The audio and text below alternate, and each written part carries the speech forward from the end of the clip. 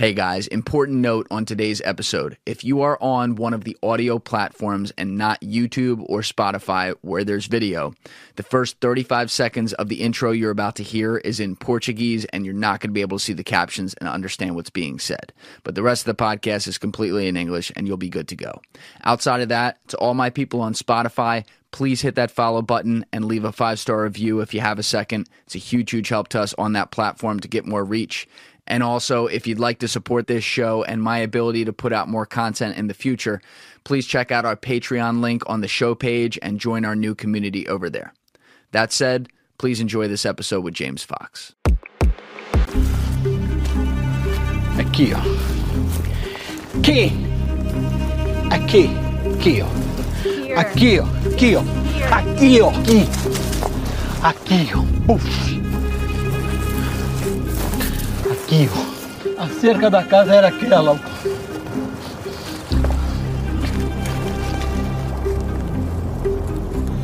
Foi aqui que caiu.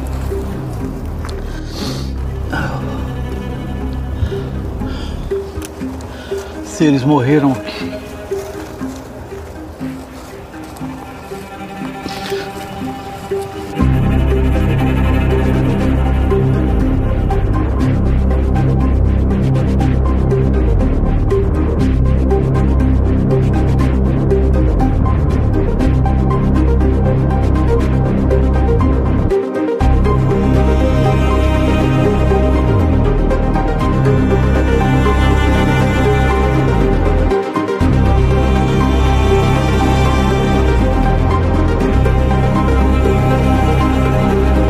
Let me just say something. I'm going to say this to your audience.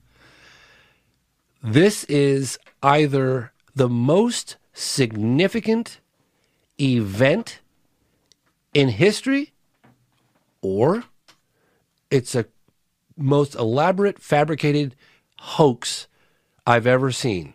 It's one or the other. There's no in between with this case.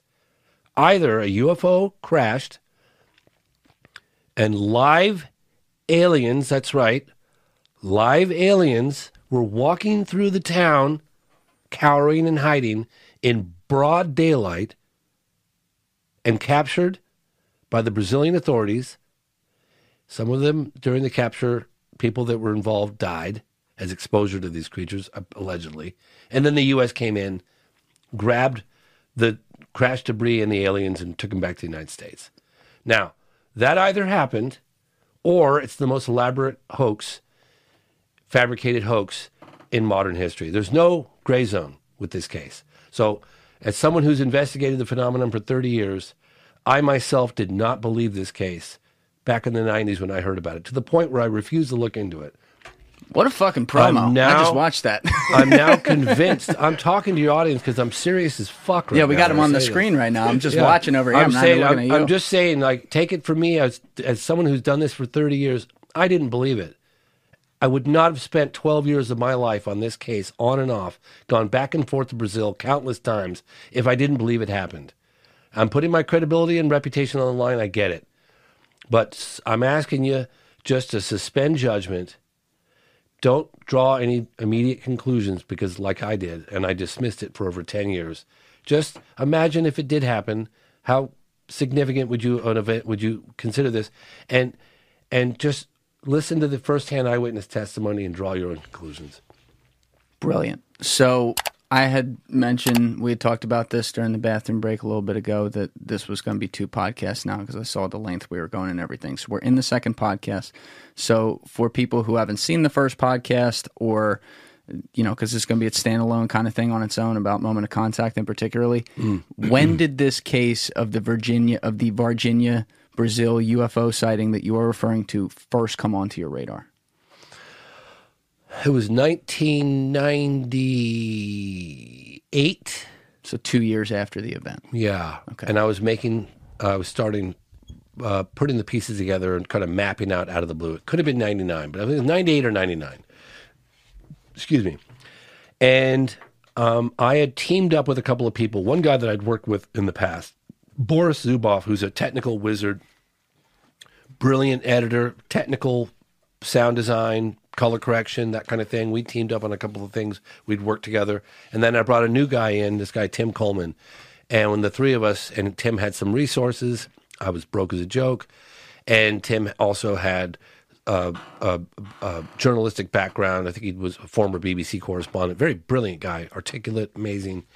He's like, oh, mate, we got to look into this incident that happened in Brazil. And I was like, Uncle, what incident are you talking about? He goes, a UFO crashed. It's absolutely phenomenal, you know. And I was like, okay, a UFO crashed in Brazil? And he's like, yeah, and the aliens survived, and they were walking through the town. I went, okay, I picked the wrong partner for this case. Right, sure.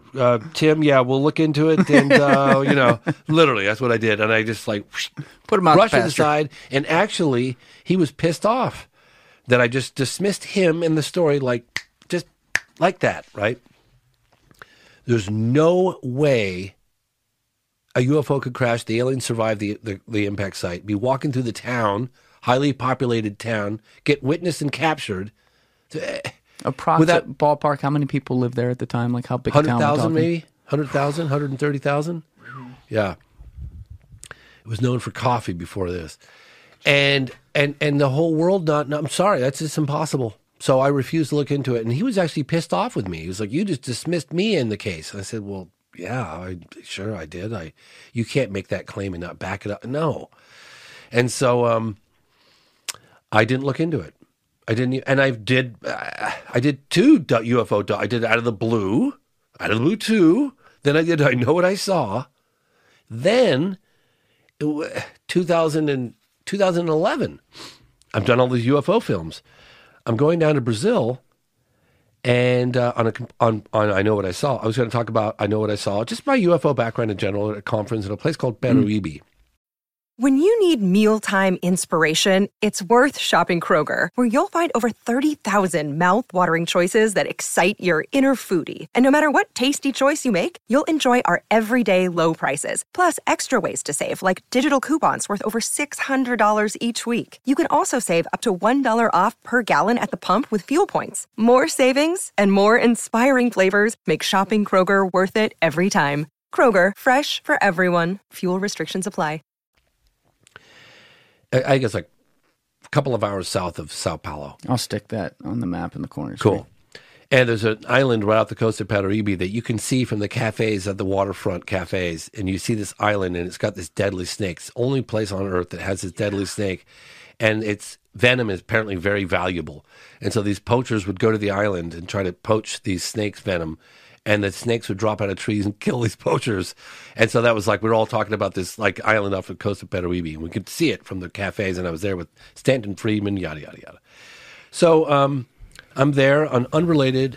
I get a phone call right before I leave to Sao Paulo from a guy named Jeff Sagansky, who's been very influential behind the scenes in helping me, this independent guy with no resources, just, you know, an ambition, basically, of wanting to look into this whole story and all the rest of it, and I respect him tremendously. He's like almost probably a billionaire. He ran Sony and big time. Look him up, Jeff Sagansky.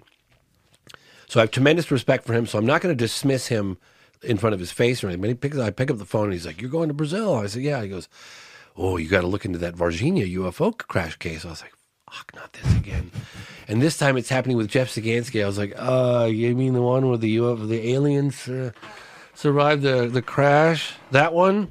He's like, oh, yeah, you got to look into it. I was like, sure, Jeff, I'll look into that for you. Click. Like, I'll just go fuck myself. Yeah, right, I was like, but I couldn't tell Jeff how quickly I dismissed it. I was like, yeah, Jeff, yeah, sure, I'll look into that for you. Click. No intention of looking into it. I was like, I don't do crazy, okay?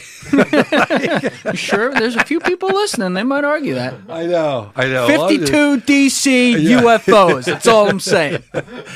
So anyway, I get there at this conference, and I meet a couple of witnesses and a couple of researchers, and Stanton Friedman was there. Stanton's like, oh, yeah.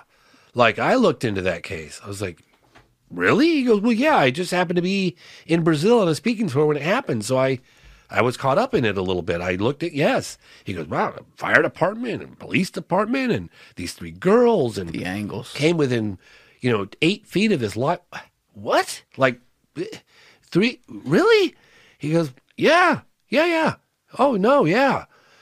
I thought, okay, well, I have tremendous respect for Stanton Friedman. Stanton Friedman, physicist, a nuclear physicist, helped uncover Roswell. Come on, Stanton Friedman, one of the best. I was like, okay, well, geez, all right. And then I met some witnesses. I met some other researchers in Brazil, and I was like, okay, maybe I was wrong. Maybe there is something to this story. Is this still 2011? Yes. Okay. Yep, 2011. Okay. So I was like, well, maybe there is something to this story. So I started looking into it. But you weren't going to include it in the phenomenon. Well, my intention was to do that because I did some filming. But as I got into the case, it started getting, there were so many levels of detail. Like I talked earlier with you guys about Socorro. How many aspects of that encounter, like the symbol? Yeah. So sorry, on the last podcast. I talked about Socorro, and I talked about the symbol that was on the side of the craft, and I talked about the metal shavings and all this stuff. Well, all those factors were not included in ultimately what ended up on the screen in the phenomenon, right? You only have so much time. When did you have a moment where you're like, wait a second, I think I believe this? Like how long I'll tell you exactly when that moment happened. So, it was 2000. So I was suspecting something truly crazy happened. I was suspecting that, but exactly what I don't know. But I was like, there's enough here to merit more of my time. So I went back in 2012. Then I went back in 2000, probably 13 or 14. And then I had boots on the ground. I was working with this other guy named Marco Leal, who was amazing. He's and him and a whole crew of others, and they were going back and forth, and we were constantly in contact and trying to reach additional witnesses. And I get an interview. I'm sorry if I could tell you if it was 2013 or 2014. I'm sorry, I don't remember. Probably 2013. With a general, brigadier, Air Force, Brazilian. His name is Jose Carlos Pereira. Are you doing it with a translator? Or does he speak English? He spoke a little English, but with a translator. But he did speak a little English. And he said, I'll give you an interview about UFOs in Brazil, but if you ask me about Varginha, this interview's terminated and I'm leaving the room. I was like, what? Yeah, you don't talk about, UFOs are real, but I'm not talking about Varginha. Not you mention it, and this interview's terminated. Oh, did your head also think, though, potentially, oh, he thinks that one's so stupid that he's not going to waste his time with it? Or was it only like, oh, shit, he's got something to hide? Something to hide. Okay. No question. So I made him that promise that I wouldn't. So I was like, well, that's weird, right? Because if it didn't happen, he would just say, oh, there's nothing to that case. Don't ask me. So anyway, at the end of the interview, Jose Carlos Pereira, I've got photographs of this interview. He's in the film, too. He's in the moment of contact at the end. He's dead. That's why I'm talking about this. Because I promised him I wouldn't. I got to the point where I was almost licking this guy's boots. I mean, when I tell you that I was praying, I was like, I was doing this, I was doing this. Marco was too. Marco was translating when I was saying. I was like, please, just please. I swear on my life. There are no recording devices. I've got no audio, no cameras rolling, nothing. This is between the three of us. I'll take it to the grave, so long as you're alive. Did Varginha happen? What happened in Varginha? I'm looking him dead square in the eyes. I'm looking right into his soul. You got some strong eyes, too. I wanted to fucking know if that damn case happened, and I wanted to know, and I knew he knew. And I was begging and pleading. So was Marco. Marco was right there with me. Walks back to his car. I'm begging him, please, just please. He sits down in the back of his car. He's got a driver. And he sits down. He leaves the door open. Marco and I were standing right there. And he looked at us and he said, it happened. Close the door. Whoosh, off he went. I was like, and then he's probably laughing on the road like, those dumb motherfuckers. No. I looked into this guy's soul, man, I'm telling you. And it was like, this guy confirmed it to me, and I knew right then and there, I was all, okay, that's pretty good proof for me. I wouldn't want to lie to your eyes. People, I don't know if they can appreciate that on camera, but you got some You got some ice in those veins. I will look into someone's soul with my eyes. Yeah. I will. I feel it. Yeah. You're like poking around. It's kind of violating me right now. I might press charges. Stop fucking me with your soul. Oh my God. Well, I'm incredibly curious human being. Like when I hear about something, I want to get to the bottom of it. I want every detail. I want to be put on the scene. I want to experience it. I'm fascinated by this topic. I'm fascinated by this story in a way that, I have to remind your audience, like if it's true, these accounts are true, this could have something to do with, it's a big part of the bigger picture of the universe. Yes. Something to do with our existence. Do they have a hand in our existence? Who knows? It's a meaning of life question if I've ever seen one. It's a meaning of life question. It's the bigger picture of the universe, the bigger picture of reality. Jesus, this is potentially incredibly significant. Even if we don't have all the answers, this is incredibly significant. And so when I get to a witness, I don't just believe a story. I don't believe any stories. Usually I start off by not believing the stories. There's no way. I like that about you. You have a high threshold of skepticism and bullshit meter. I really do, and I had some people in Australia. I was investigating a landing case with Shane Ryan. Shane Ryan did a short film on it. It's about a UFO landing that took place in 1966 at Westall Primary School. And there were 365 people standing outside in broad daylight on Oh, yeah, this was in the phenomenon. Fascinating case. Yeah. And there was a guy who was the English professor. I think he's actually finally come out. He'd been hiding for 50 years. And I remember the fellow researchers in the area when I arrived, don't even bother trying. Mr. Greenwood will never talk. It ain't going to happen. We've been trying for 50 years. I said, get me in the room with him. That's it. Just get me in the room with this guy. Let these eyes take advantage. Yeah. And I looked him in the eyes, sitting down at a cafe. His wife had left, thank God, because his wife's like, baby, you ain't talking about this. But I looked him dead square in the eyes. And one of the fellow researchers looked at me and he goes, what were you doing? I said, I was looking into his soul, because I want to know. Anyway, so I just one of my techniques, because it's not like it's real in the sense that I really do want to know what the truth is. I want to know what the person knows. I want to know if they're full of shit. I want to know. Biggest thing in life is to waste one's time. You don't get that back. Yeah. You know what I mean? Don't waste my time. Do what you say you're going to do, or whatever. Follow through. Let's just be honest here. Let's just get. And so I looked into Jose Carlos Pereira's eyes. Very intense. I don't think I've ever taken a crowbar and pried harder than I did with him. What year is this now? Probably 2013. All right, so this is, and you're in This is the Virginia. highest level Brazilian Air Force official I'd ever met with. Yeah. I'd met with an Air Force general, an Army general. I got him on camera, and he skirted the issue a little bit with me as well. But this guy had a soul. He had a heart and a soul.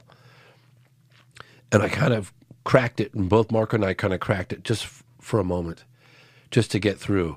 So anyway, at that point, I was like, all right, I'm going to look into this case further and I had some people that I'd worked with in the past, like Leslie Kane and Jacques Vallée and a number of people. They were like, I'd be careful on this one. I don't know if it seems something fishy, or I don't, it's like, well, I said, I get I know how you feel. I understand. Just let me, just trust my judgment a little bit on this one. Let me roll. Don't, And you're kind of bookmarking it because you're working on the phenomenon. You obviously are making the decision now where you're like, I want to do this separately. So this is going to be the next one. I tried to squeeze it into the phenomenon, and it just didn't happen. Didn't work. I tried for 8 months, and I shot a bunch of times, and I did it. It was too big of a story. There was too many moving parts. I just couldn't get it down to. It wasn't like a sighting. It was a whole story of a crash, and there were witnesses that had disappeared for 20 plus years. I just, so. I kept going, and I kept going, and we kept going, and I said, Marco, excuse me, we got to find the crash witness, this guy Carlos de Souza. Where the hell is he? I don't know. He's been off the radar for 26 years, 25 years. Nobody can find him. I was like, well, we got to find him.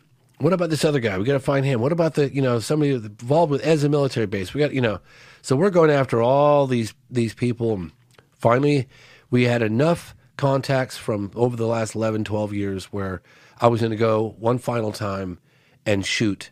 And that's when Alessi, I guess Alessi saw me on Joe Rogan, and he contacted me and said, hey, love to be a part of any kind of production, whatever. And I said, and I've heard that many times in the past, and people don't really have the follow through. And for people that didn't see the last podcast, Alessi's in the studio with us right now. Yeah. If you're just listening and not watching. Yeah, sorry. So I said, I might do this production. Stay in touch.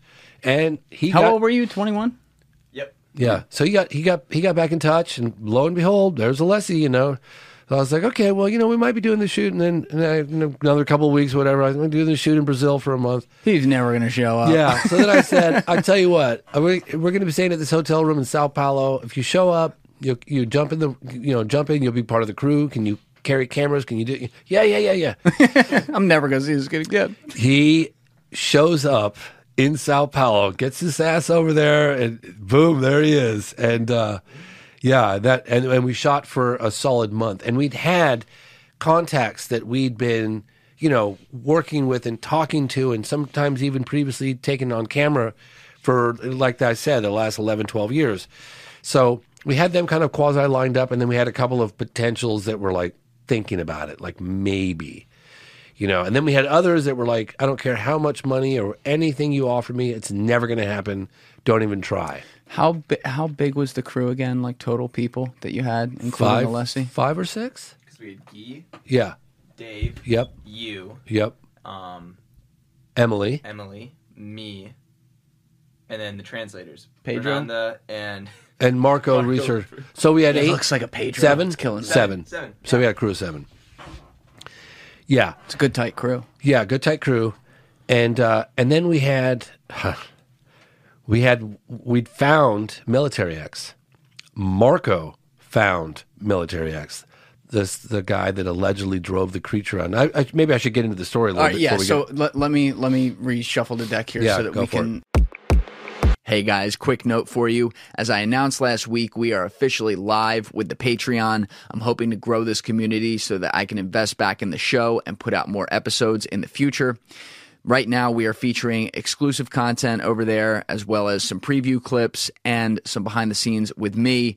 And pretty soon, we're also going to have a patron-only Discord, as well as some other cool things. So please check out the link in the description for the page, and I hope to see you guys over there. Thank you. We can start this from the top and organize this, because one of the best parts of the documentary was how simply you put this together, almost like 5 to 6-ish chapters that covered from each angle. I think it was like 6 total major witnesses that were covered here, ironically. So it's like 6 degrees of separation, and they were all unrelated except for maybe one of them. But let's start with Carlos Sosa, which I definitely knew a coke dealer named Carlos Sosa. That's really fucking with me. But this was the guy who allegedly, because you at least already mentioned that what happened here, these aliens got out, they were alive, people saw them in Virginia, and that's why he didn't believe it. But Carlos Sosa was the Virginia resident who was present by this field that allegedly saw the UFO come down and crash. Carlos Sosa was a professor in Sao Paulo, which is about 5 hours to the south. And he was also an ultralight pilot.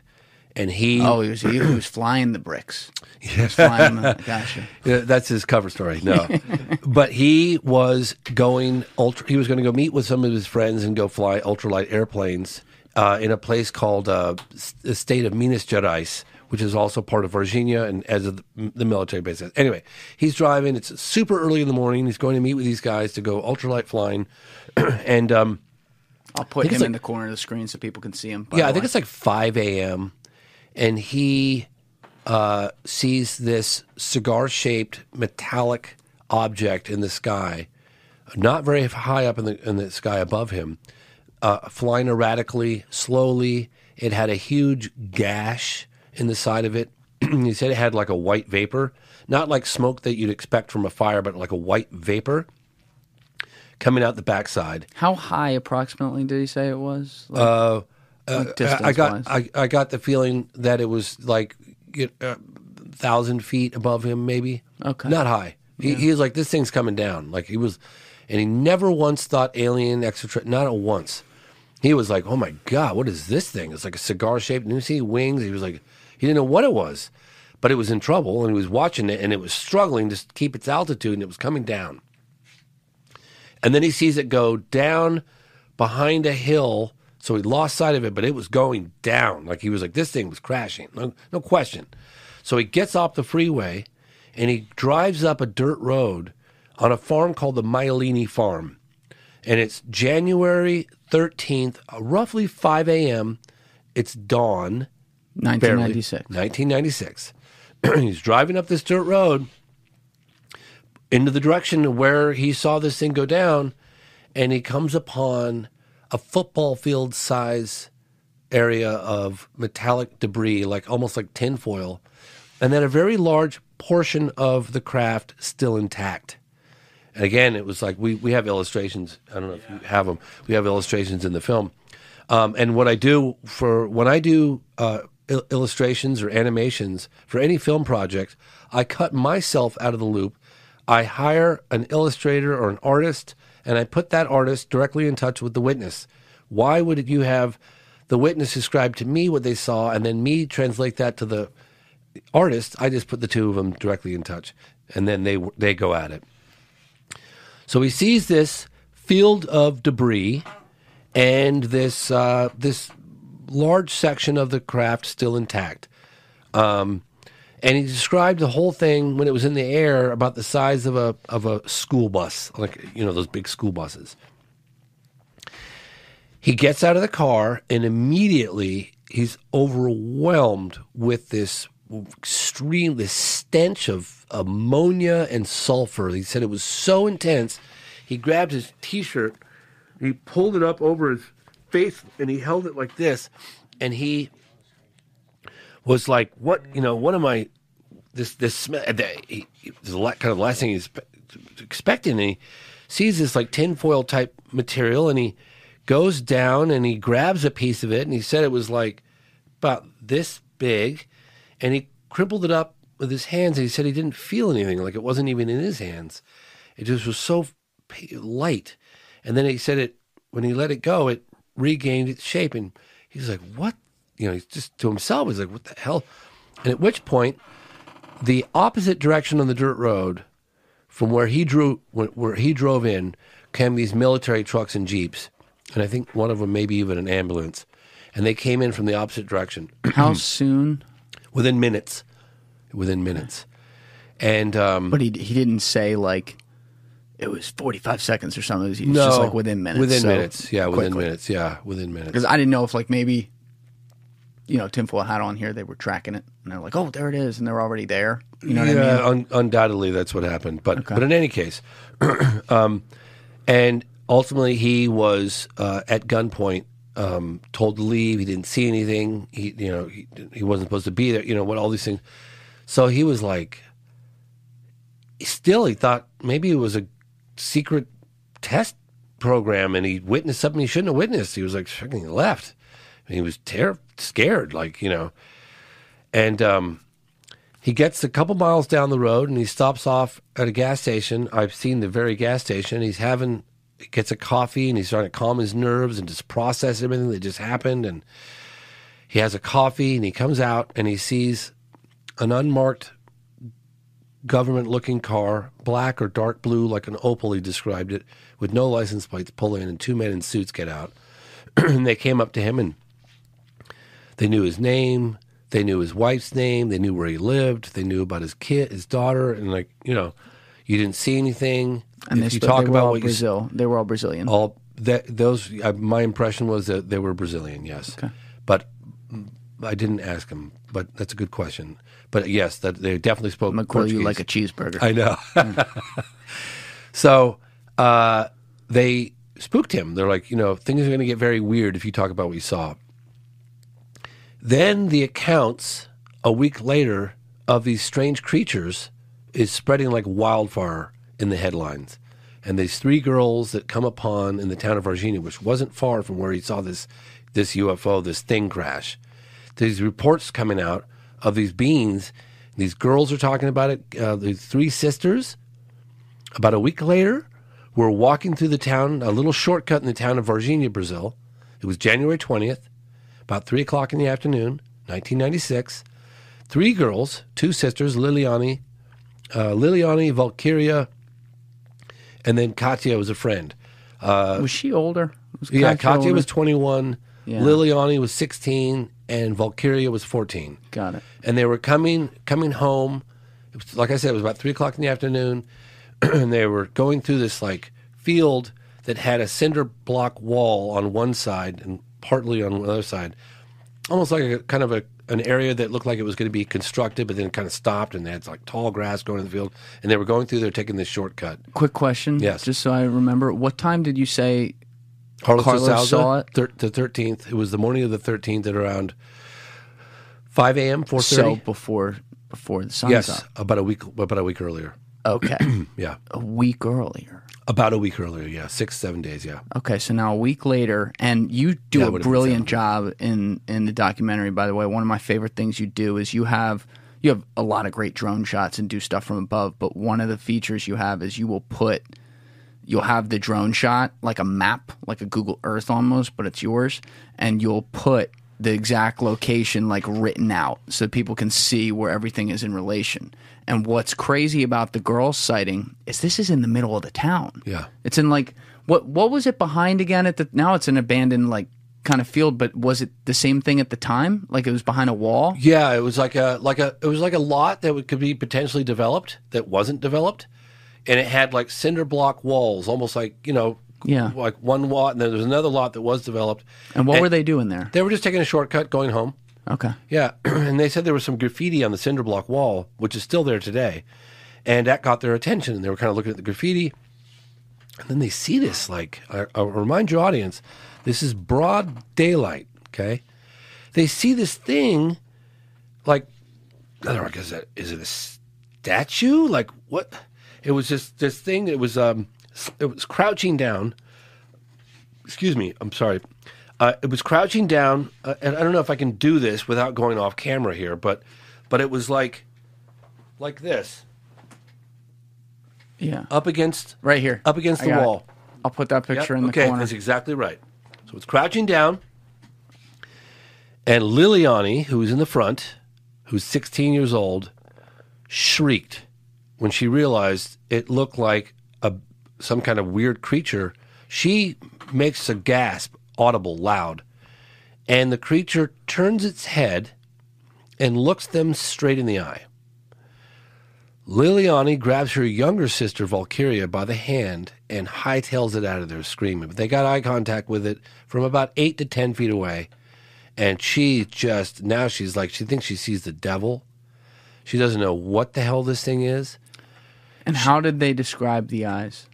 Well, I'll get to that in a second. Okay. So they hightail it out, Liliani and her sister Valkyria, and they're running, screaming and running.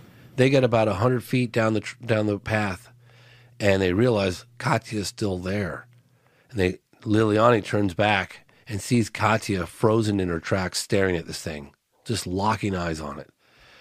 She runs back. She's like, I got to go help Katya. So she runs back, leaves her sister Katya, and runs back to leaves her sister Valkyria, Yeah. runs back and grabs Katya and grabs her by the hand and yanks her out of there. And did Katya say what she was doing during that time? So check it out. So I was like, oh my gosh, like they all got face to face with this thing within 8 to 10 feet away, but Katya had a prolonged face to face with her. So I said to her, put me there. Yeah. This was like your best moment of the documentary. It was Put brilliant. me there. During that moment of contact, in other words, and I thought to myself, okay, I'm going to revisit that title. I think I like it. During that moment of contact, when you locked eyes on this creature, this being, this thing, was there any level of communication? Did you feel anything? And that's when she said, help me, I'm in distress. I'm feeble, I'm weak, I'm suffering. Help me.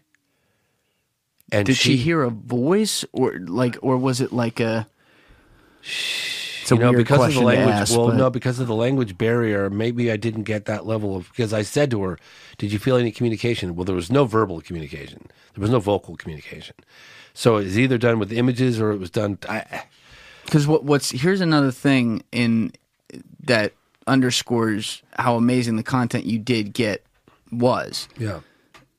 This entire documentary, you're working through interpreters. Yeah. None of these people speak English. Yes. So you don't know which words corresponded with which. So their body language, you're trying to read like what draws the most emotion. It's not like you're hearing it in English and we hear someone say the word alien and we can see their face right at that instant second. And you're dealing with, 30, 60 seconds of talking, 30, 60 seconds of translating, you giving back, the same thing coming back around to them. So there's like this time in between and you're trying to cover all these details to get every possible thing filled in. So my point is even for you, there has to be some things like what I just asked that like didn't get addressed or are out there. So one thing about me is that I have to have some level of communication. I speak fluent French and I speak a little Spanish.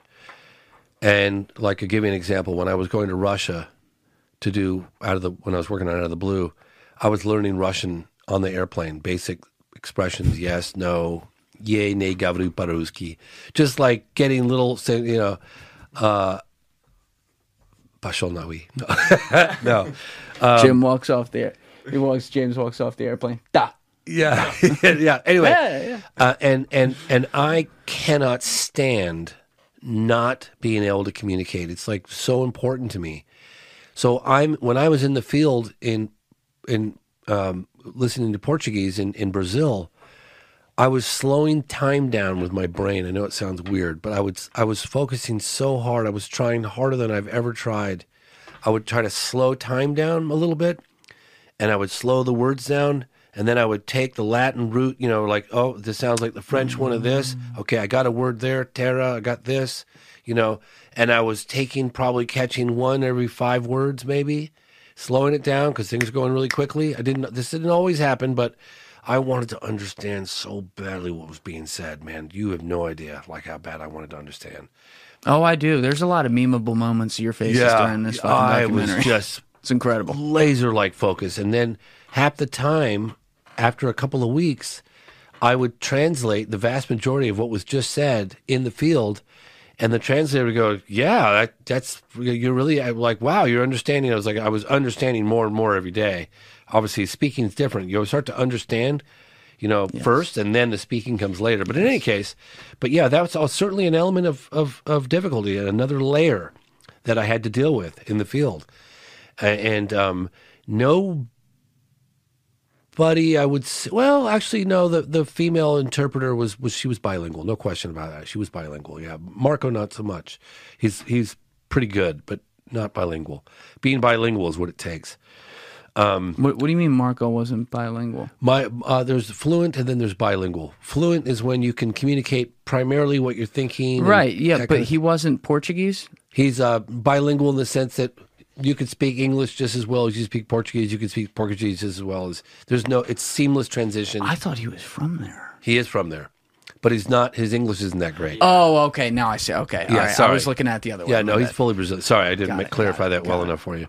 So, but in any case, and when you want to know about something that bad enough, I don't know, the brain has an uncanny ability to do amazing things.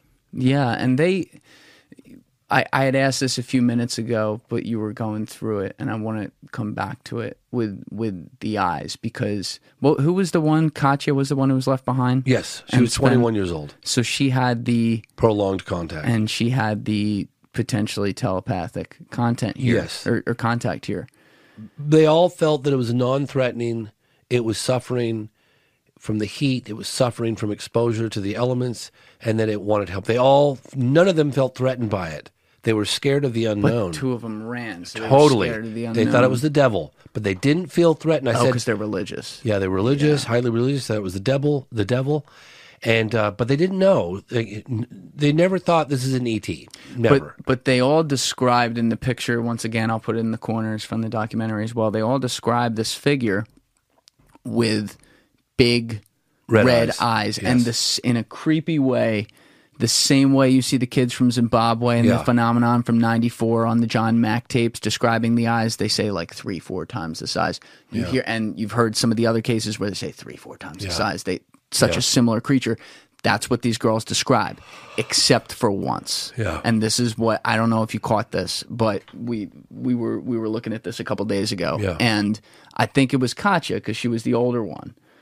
She, at one point, was it Katya or was it the other one who said slits? It was Katya because that's the red hair. Oh, she was talking about the mouth. Slit for a mouth. No, she said, but did she fuck up? Because She might have fucked up. She definitely meant mouth. No question. Because Because I they- asked about the mouth. I have He said heard- the mouth was like you could barely see it. It was like a slit. and I have They heard, all said big eyes. I Yeah. have heard people in your other cases describe the mouth as a slit. Yes. But she said, and then the eyes like slits with an S. Right. And so Okay. that was the one time where I heard Yeah. a contradiction there. Yeah, I had them all Because- draw it out. They all drew it out. So she must have misstepped. Okay. Definitely because she was referring to the mouth was because I asked, I was like, did it have a mouth? They all said it was like you didn't really see. It was like a slit. Like it was not even. It was a non. But before we get to the second layer though of the mom Yes. coming, because that was when it got really compelling, and I want to Yeah. I want to go there. Just to recount here, you had said this was a week after Carlos Sosa Yep. allegedly saw January 20th. So he was. You talked about it. He was visited and everything, but after he gets the visits like that day and the day after, is he just chilling for a week and there's no creature sightings reported yet? He never thinks alien. He never thought UFO alien. Never. He thought he witnessed a government super secret craft. He didn't see any aliens. He didn't think alien. But then when he heard about the beings that the girls described, he was like, holy shit, that must have been connected to the UFO I saw crash, that thing I saw. So he gets in touch with a guy named Claudio Covo, who's a very well-respected Brazilian UFO researcher. He's also an engineer or architect. And he gives one on-camera statement in 1996. Excuse me, right after it happened. Late January. Yeah, right around there. Right after this whole thing happened, he got in touch. There were other truck drivers that come forward as well that were on camera, but I couldn't get my hands on that footage. But in any case, his daughter, Cynthia Covo, was present during the interview, 26 years ago with Carlos de Souza and her father, Claudio Covo. And he does one on-camera statement, and then he vanishes for 26 years. I, with the help of Marco, obviously, get in touch. Claudio Covo has since deceased. His daughter has all the archives, including the original drawings, the taped interview with Carlos de Souza, whatever else he had, photographs and things of that nature. She shares it all with us. And she says, I'm now a psychologist. I met Carlos right after he saw that, within weeks. He met with my father. He was trembling and scared. He was smoking cigarette after cigarette after cigarette. And she's like, there's no question in my... This is before I met Carlos de Souza. I'd seen one horribly shot, grainy-ass, terribly broken up VHS, whatever. We managed to get the original taped interview from Claudio Covo, thank God. And she said, I'm a psychologist now. No question this guy's telling the truth. Marco had found him, persuaded him over about a year period to come forward. He did. He met with us. And then I said, I want to take him out to the site for the first time in 26 years. And let's show that real quick, Yeah. because this is something you even had a preview of it in the trailer that when you first put it out a couple months before the documentary. But when we talk about all these instances on the last podcast, when we talked about them, and when we talk about this in general, and like, do people really believe, or are they bullshitting? And there's always some who are bullshitting, but like, this guy believes what he saw. Because God. this was like, I'm just going to let the clip play so Yeah. people can see this. I have It it took behind us. a long time to find the spot. All right, I was actually on the verge of wanting to give up. I wasn't going to give up, but I was like, ugh. Let's grab it. You know? But it's not. Yeah, we got to do it, man. We got to find this spot. We've been looking for There's a lot of probably trees. nearly an Is hour there at a this house point. Down there, Yeah, there's a house. right down Like- through these trees. Yeah. Look, Taking Well, out the let's get drone. closer to there then. tem uma casinha. Let's drive down the This is not road. it. This can't Let's be drive it. down and get closer. There's a house. Okay. This is a White field. House. Yes, yes, yes. Yes. Aqui, ó. Aqui. Aqui. Aqui, ó. Aqui, ó. Aqui, ó. Aqui, ó. Aqui, foi aqui, ó. Aqui, aqui. We flew a drone directly over the spot, Aqui, aqui. looking straight down. You look at the difference in landscape. You can see his mind, like as a viewer. Watch you- his eyes. Just sit tight and watch his eyes. Aqui, ó. Uau. Foi aqui, ó. Aqui. Essa árvore não tinha. Então você vê a casa lá. Aqui, ó. Veio, bateu, levantou, Right after this. espalhou. Espalhou. Aqui, ó. Aqui. Aqui, ó. Look at his eyes right here. We'll pan around him in a second. You can see he's like reliving it right here. Look at that. Phenomenal camera work, by the way. Hope you gave that guy a bonus. Yeah. See how the landscape Yeah. looks different? That whole area looks like, well, it's just weird, and particularly with the directly overhead shot. Foi aqui. Aqui, ó. Aqui, ó.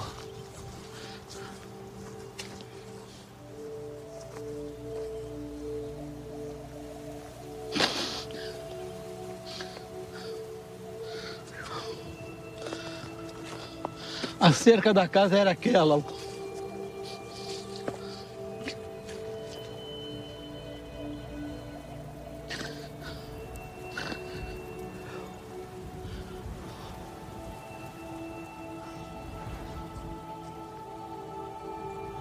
Foi aqui que caiu. This is the spot. I'll cut it right there. That is some fucking unbelievable footage right there. I mean, if as a viewer who's not there, if you can't feel that, I can't really help you. I mean, that's like Dave West is a seasoned director of photography. He's worked with National Geographic. He's worked with presidents in the White House. He's all. That was one of the top 3 moments of. He goes, if that guy is lying, he deserves. You don't need Brad Pitt or Leonardo DiCaprio anymore. greatest actor of all time. Yeah, this guy's I mean, the way he just kept saying "Akio, Akio, Akio," like you can see his brain like processing, like someone who has to go back to Very like intense. like someone who's suffering from PTSD has to go back to the place where their buddy died or something like that. It's the same. That was when I was talking to you earlier about Travis Walton firing this guy in 1975, Snowflake, Arizona. And when we went back to the site after years, he'd been there. And we did some, it's a whole other story, but we cut trees, direct proximity to the UFO, and that was one of the reasons why we took Travis. But I saw that same reaction where their eyes are open, and yet you could see, you could almost pass your hand in front of them, that they had a film strip in their mind. They were reliving that scene. Do you know what I mean? Like you could just see it. Like they're somewhere else.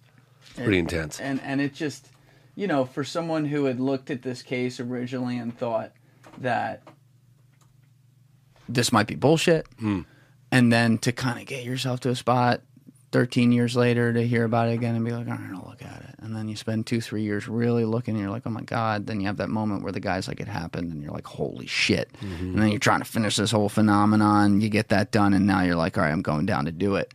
You don't know that you're going to get that. When people go to make these documentaries, like think about what's a good all-timer, like the documentary Inside Job from 2009 about the financial crisis. You ain't going to get it if you don't try.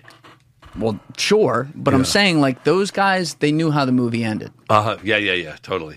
Yep. You don't know. No. You might go down there and you might not get what you need. And you're Crash like, and wow, burn. We can't do it. You know what I mean? Easily could have crashed and burned. But you got it. Yeah.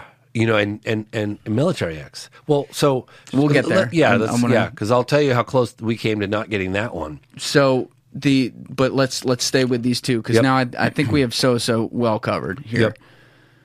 We talked about the 3 daughters. The second layer to that I had mentioned was the mother who then you have come by. So she was the mother of 2 of them, right? Liliani and Valkyria. Okay, so the 2 younger ones. Yes. So she describes her 2 daughters And Katya showing up at the house screaming. So after they had gone back and gotten Katya, they come back and they're screaming, horrified. And she says, saw the devil. "Take me there." Yes. And then what happens? The Liliani and Valkyria, who's 14 and 16, said, "There's no way we're going back." So then she grabs Katya, who's 21, and she's begging and pleading, "Katya, you got it." Katya says, "I don't want to go. I don't want to go." And she finally talks her into it. So she leaves Valkyria and Liliani, who refuse to go back. And she goes, jumps in their truck, and they drive a few blocks away and get to the location. At which point, the mother describes this smell like ammonia and sulfur, the same smell that Carlos de Souza describes. Everyone so describes this. Powerful. Yeah. They said if you've ever smelled a skunk at close range, multiply that by 1,000. It's almost paralyzing. That's what they all said, and it's stuck in your nasal cavity, sometimes for days or even weeks. And she said she put rubbing alcohol. I think she was doing like vinegar and rubbing, just trying to get it, out of there. And so she's met with that. The creature's gone, but the footprint, there's a footprint exactly where the girl said it was in the sand. And then she draws the footprint for us, which a lot of the witnesses described this.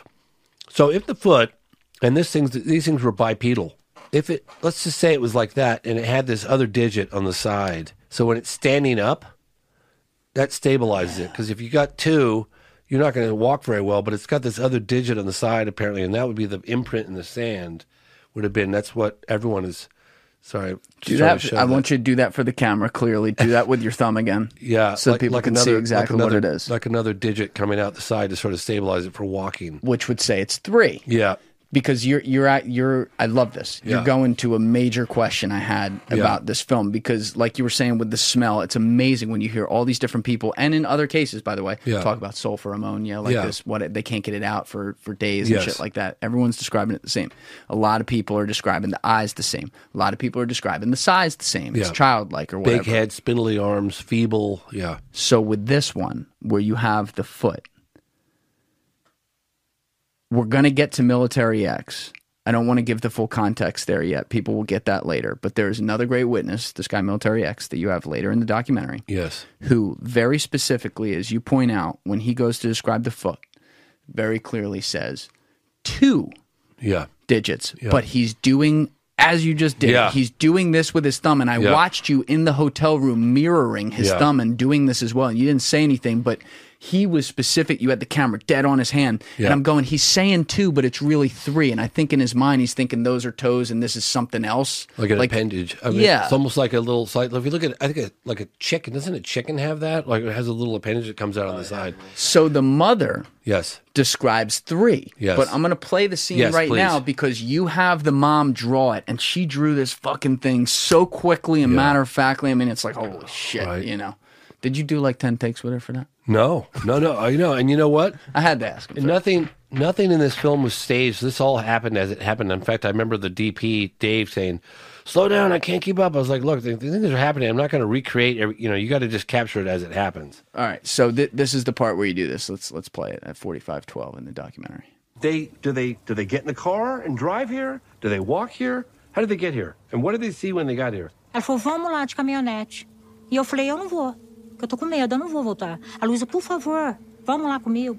She's saying, please go with me. Then I got in the truck and we parked the truck here. I'll translate. And now the mom's talking. Then we saw the creature and we saw the creature's footprint. I'll never forget it. By this son, I'll never forget it.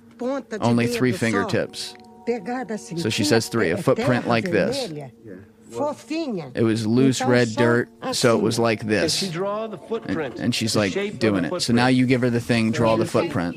She leans down. You gave her a table.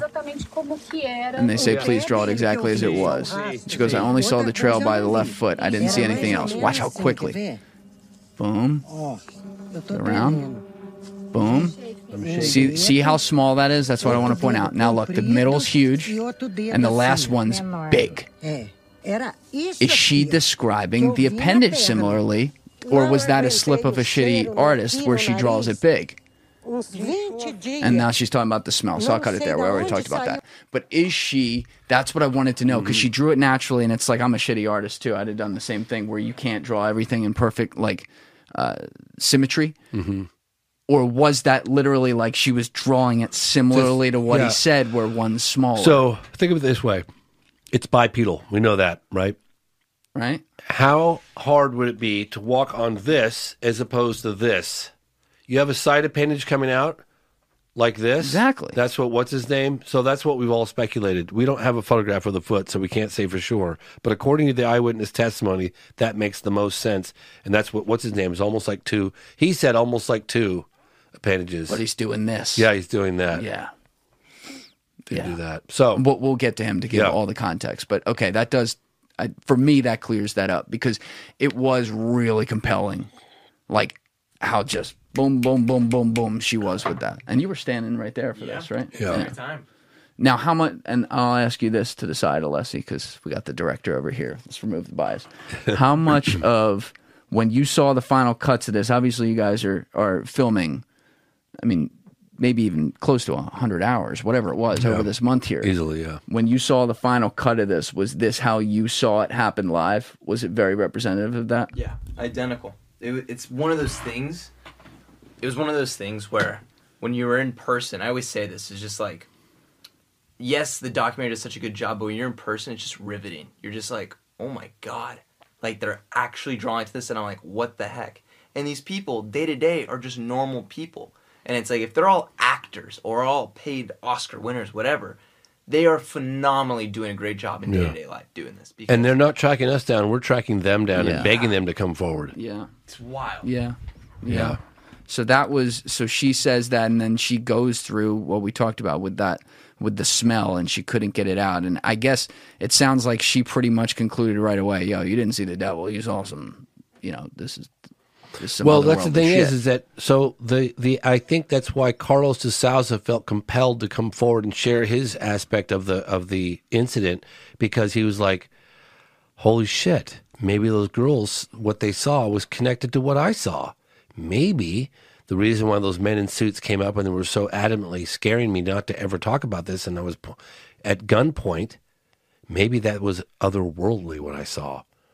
And that's why the excessive secrecy, and that's why the life threats, and that's why the men in the black suits, and that's what the girls saw. The creature's got to be connected. He felt compelled to give his testimony one time.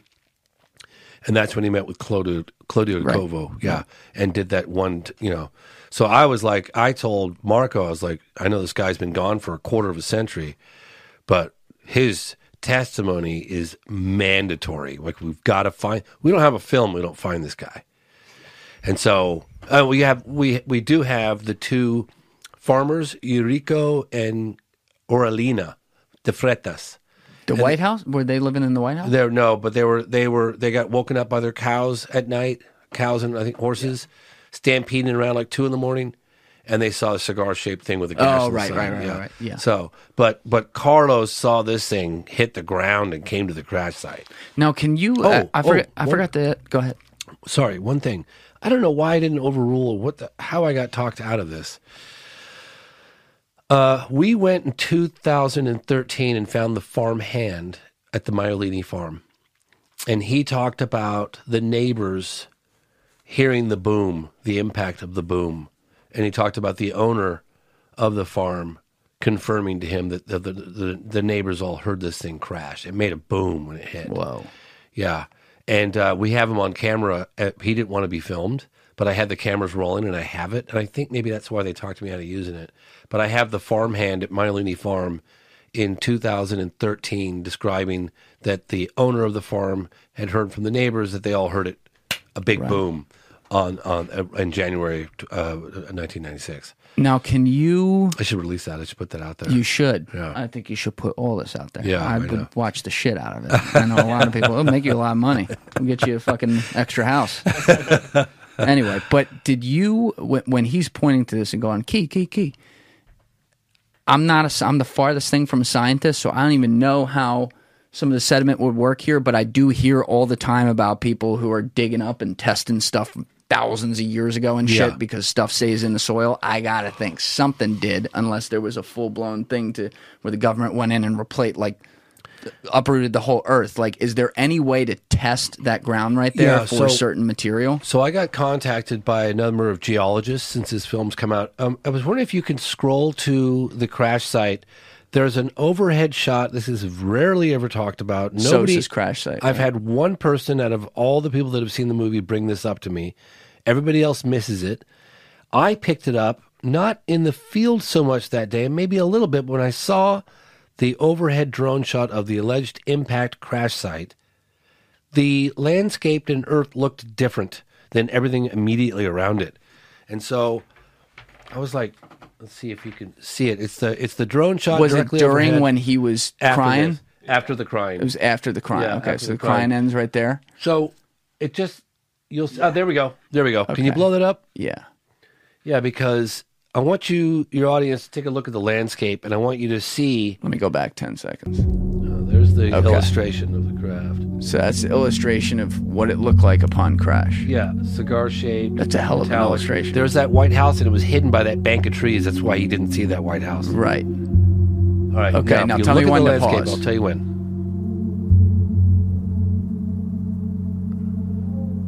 All right, go ahead and pause right there. And then let it take your cursor off the screen so it goes back to I was going to say. Yeah, they'll see it clear. All right, here we go. Side. So look at all this and look at. Oh, I see what you're saying. Yeah. He talked about an acid on the ground, like a liquid acid that burned everything. I was like, was it a fire? Or was it? Why would they leave it? That's what I'm wondering. But nothing's growing there. The soil looks tampered with. It looks different. It just looks different. Look. And I picked that up from the drone. I never saw it from the ground. I wouldn't notice. But if you look at it from the sky, and that's the crash site, according to Carlos and according to Military X. God damn it! Now they're going to go dig it up. They're listening to the podcast. So, they're like, send them in. So it looks different. I mean, look, man, they say a picture's worth 1,000 words. I mean, take a look at that and tell me what you see. Because it looks different. Doesn't it look different all around it? It does look different. Yeah. And there could be other explanations, but as a layman looking at this first glance, holy shit. I mean, yep. That's wild. Yeah, it's wild, all right. I mean, that's so certainly you've had geologists hit you up, though. Well, yes. So I went out to Roswell. I went out to the debris field in Roswell with a geologist. I'll think of his name in a minute. And he said to me, I'm a geologist. I don't care how well anyone cleans up a mess at a site, an alleged impact site. I don't give a shit how good you think you are. You could be on your hands and knees, back to back, shoulder to shoulder, go through there, bulldoze it, burn it. There's going to be debris left there, period. Look at mounds, moles, areas of runoff from the rain, like things get carried, little bits of metal. Like, I did not scour. I was under a shooting schedule. I really think I've heard people say they want to go to the crash site with metal detectors, with, geologists and see what they can find. So, if someone's willing to put in the time and go there, I think it absolutely should be done. Absolutely. You might need, permission to go on the guy's farm. I don't know. It's, to be out there for months at a time. I don't know. Well, I'm sure we could figure that out. Someone could pay somebody off. But yeah, exactly. As a side note here, because we had talked about it in the last podcast, but not gone there. What was the thing in the phenomenon that you had the Stanford doctor? He was with Jacques Vallée. Yeah. And he was testing the isotopes that I brought up. Yeah. What was that from again? Ubatuba, 1957, South America. Brazil. And so it was a UFO crash site, allegedly? It was an alleged UFO crash. Or a landing site where they crash. It was a crash. Yeah, it was like an explosion and crash, yeah. Okay, and so they were testing something with the isotopes and the whatever the fuck. But yeah, Gary Nolan. What did they find in there without, going like too complicated? Like, what did they find to be able to say, like, oh, this is not a part of our table of elements? Something to do with magnesium isotopes that were a certain ratio that was not found on Earth. If you could create it, it would be in the billions of dollars, and it was 1957. So Got it. Yeah, Okay. so basically like that. I'm just giving you a rudimentary here. I'm not a No, scientist. that's fine. Yeah, That's yeah, good. basically, That's good. yeah. So it would be cool if we could do something like that here. Anyway, but Yeah. we've I covered. think it's a great idea. I think there are other people that right now today are doing background research on this case with the documentation that we do have. For instance, the death certificate from the guy that captured one of the creatures, which I know we haven't gotten to yet. So we're gonna get Yeah. there. So who was the guy who you featured in the film who died in 2014? He was a doctor and a famous UFOologist. Dr. Roger Lear. And he had investigated this for years and even done some, not with the people you got, but he had done some interviews, right? He went there in 2002. At the time, there was a very famous researcher by the name of Ubadajara Rodriguez. Mm-hmm. He's also a lawyer. He's one of the top lawyers in the whole district of Varginha and the state of Minas Gerais. And Ubadajara Rodriguez wrote the book on it. He was super smart, man. He was in debates with skeptics, and he would just annihilate everybody. He was super smart on the case. He had very deep contacts. He was working with a guy named Victor Peccaccini, who's also a bright guy. Peccaccini. Done a lot of research on this. And Ubadajara had not yet gone quiet on the case because now he won't talk to anybody. And that happened, I think, gosh, guys, I want to say 2005 or 2006, something like this. Well, he got a visit from Tommy Lee Jones. I'm sure he did. And so he went quiet. He agreed to meet me for coffee, and then he said, no, I can't do it. I was like, dude, we're going to meet for coffee. I'm not going to put you on camera. Like, come on, man. Like, wouldn't do it. So, sorry, where was I? Because I was talking about Ubadajara. Hit me the question. Sorry. As far like what I wanted you going into next? Yes. The guy, Roger Lear. Oh, yeah. The guy who was doing the interviews. So sorry. No, you're good. You're So good. Roger, You're doing great. So Roger Lear finds out in 2014 that I was covering, or 2013, that I was covering the Varginha case, and he was desperately. I was in Los Angeles. He was in Los Angeles, and Roger Lear was like, "I got to get you. You know, I'm kicking myself. This is the guy that died. One of my biggest regrets on this case." So Roger Lear doesn't tell me, "Hey, I've got cancer and I'm dying." Oh. He's just like, Well, that's his fault. I Should've told would you have that. made it a top priority, and I was trying to, but I was organizing all the flights for the Rua Zimbabwe UFO landing in 1994. Yeah. I was doing that, and I was doing other interviews as well in Los Angeles, and I'd rented this big house, and I had camera crews, and all this stuff was happening, and my focus was also on Varginha, but not at that exact time, and I had very busy shooting schedule. My voice was gone. I was like working so hard. You're in debt. I was always totally in debt. I had a guy named Larry Fischella at the time who was funding stuff. So, but it was anyway, and all the while this is going on, and Roger Lear was like, got to get me in an interview. Got to get me an interview. Got to get me an interview. I know this case. He didn't say to me. I went there in 2002, and I had unprecedented access with Ubadajara and all this other shit that went down, and I wrote the book. He didn't say all these things to me. I was just like, and then he got upset, and I was like, I said, Dr. Lear, please don't take this personally. I'm so busy. He goes, I'll be there next if you're year. not going to meet with me, if you're not going to meet with me, take my tapes. I was like, oh, okay. And he goes, I went there in 2002, and I got all these tapes. Take them. I was like, okay. I took the tapes. I made them all. I copied them all. It was shot on mini DV, Holy shit. little mini DV or high 8. It was probably high 8. I didn't realize he gave them to you back then. He did. He gave them to me in 2013. 2013. No question, it was 2013. Gives me the tapes. I make copies, and I send them back to him, and he dies like a week later. And I was like, shit, And then I'm reading. So, move forward in time. I'm trying to get Ubadajara Rodriguez. I'm trying to find Peccaccini. Peccaccini is one of the UFO researchers. Claudio Covo's dead. Carlos de Souza, the UFO crash witness, he's gone. Nobody can find him. Peccaccini's vanished. Ubadajara's done a 180. He won't talk to anybody. I'm like, Jesus, like what? We're trying to dig into this case, and we're just hitting dead ends. So I'm like, whoa, I've got Dr. Roger Lear's tapes. I forgot about that. So I whipped those puppies out in like 2020 or 2021. No, 2021. Maybe 2022, but 2021. Was it before or after you went there? I think it was after. Well, I knew I'd had them, and I'd spot checked them, but I kind of forgot. Like I was like, I got his tapes. And there he is in Virginia in 2002, and he's working directly hand in hand with Uba Rajara. And Uba Rajara is fully transparent. I mean, he's all in in 2002. This is what happened. This is where the military recovered. This is where the capture happened. This is where the girls saw it. And he's introducing them to the girls. He's introducing them to the military officer, Marco Teresi, who died after allegedly capturing one of these things. Going to go there next.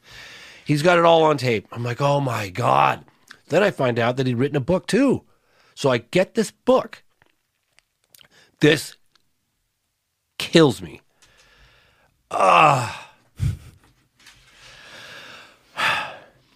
get the book. In the book, I've got the tapes. So the book is a direct transcript of all the interviews that he'd done, basically. He just extracted the interviews that he'd done on camera and put them in the book. Then he mentions in the book, about 3/4 of the way through, that he has this meeting with Uba Rajara and a couple of doctors from Humanitas Hospital that he wasn't allowed to record on camera. He couldn't bring any of his recording devices in there. This was off the, well, say maybe it wasn't off the record, but no recording devices. And they had to be like anonymous. So he meets these two doctors. Now I know that his book is accurate because I've got the tapes of the interviews and all the people that he met with and translations and all that stuff. Uba Rajara's got his son there who's bilingual, and his son is doing like in the field translation immediately. He's so bilingual, like the guy's perfect, fluid, that was the dude on seamless, the right side. Seamless. Yeah. And in the book, Uba Rajara, who won't talk to me and won't talk to anybody anymore, Uba Rajara takes him to meet these two doctors that were at Humanitas Hospital. Okay. Now I know the history with Humanitas Hospital and the fact the creatures ended up there and blah, blah, blah. So I'm pretty sure, I'm feeling very confident that if he says Humanitas Hospital, that I know that the creatures at one point, not sure how long, but they were there. So, and one of them was captured alive because I know that too. He claims in his book that he meets with these two doctors that had worked on one of the creatures in the hospital. And that I didn't put any of this in the movie because I don't have anybody's testimony other than a book. That's it. I can tell you, and you guys can take it with a grain of salt. You can believe it. You can not. No, that believe works. That's perfect. Yeah. So according to these doctors, that Dr. Roger Leir accounts in his book, these two doctors during a procedure, the creature had a wound somewhere. They were trying to fix it, do something, a leg, broken leg, something, and all of a sudden, the creature kind of comes more to life. It was alive, but it kind of comes to life, and it communicates with the two doctors telepathically. And again, this is according to Dr. Roger Leir's book.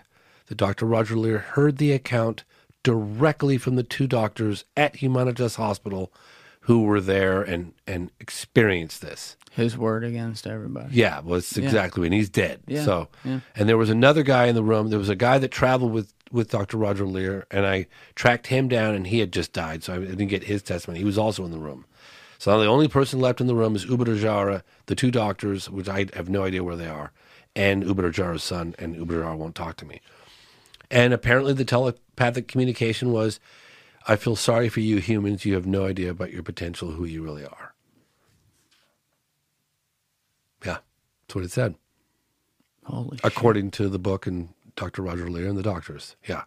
So I was like, I contacted people that knew Dr. Roger Leir. They said he doesn't make stuff up, that he was a solid witness. I said, look, I can vouch for the whole book except for that because I don't have those tapes. Well, good of you to not put that in the documentary because that's a heavy thing and you can't. I can't prove it. Full proven. Yeah. Couldn't prove it, so I did. I left it out. That's wild. Yeah.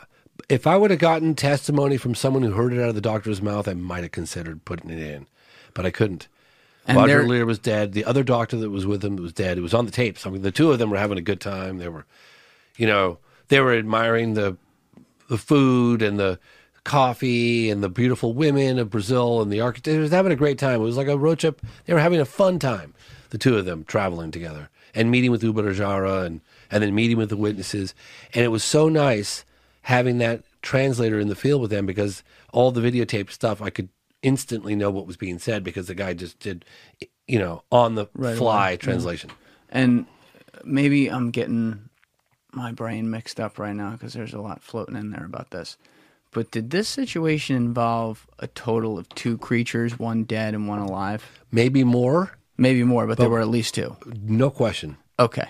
But we think up to 5. So this is... We don't know. Because we covered the girls who saw the alive one in the abandoned field in the town and against the wall. And now we're going to get to Marco Ceresi. Yes. And before we do that, we got to get you an Uber because you have a flight to catch.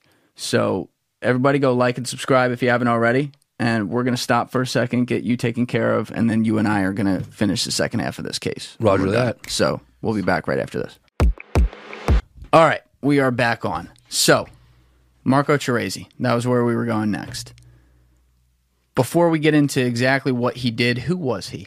Okay, so Marco Ceresi was a military officer based in the town of Varginha.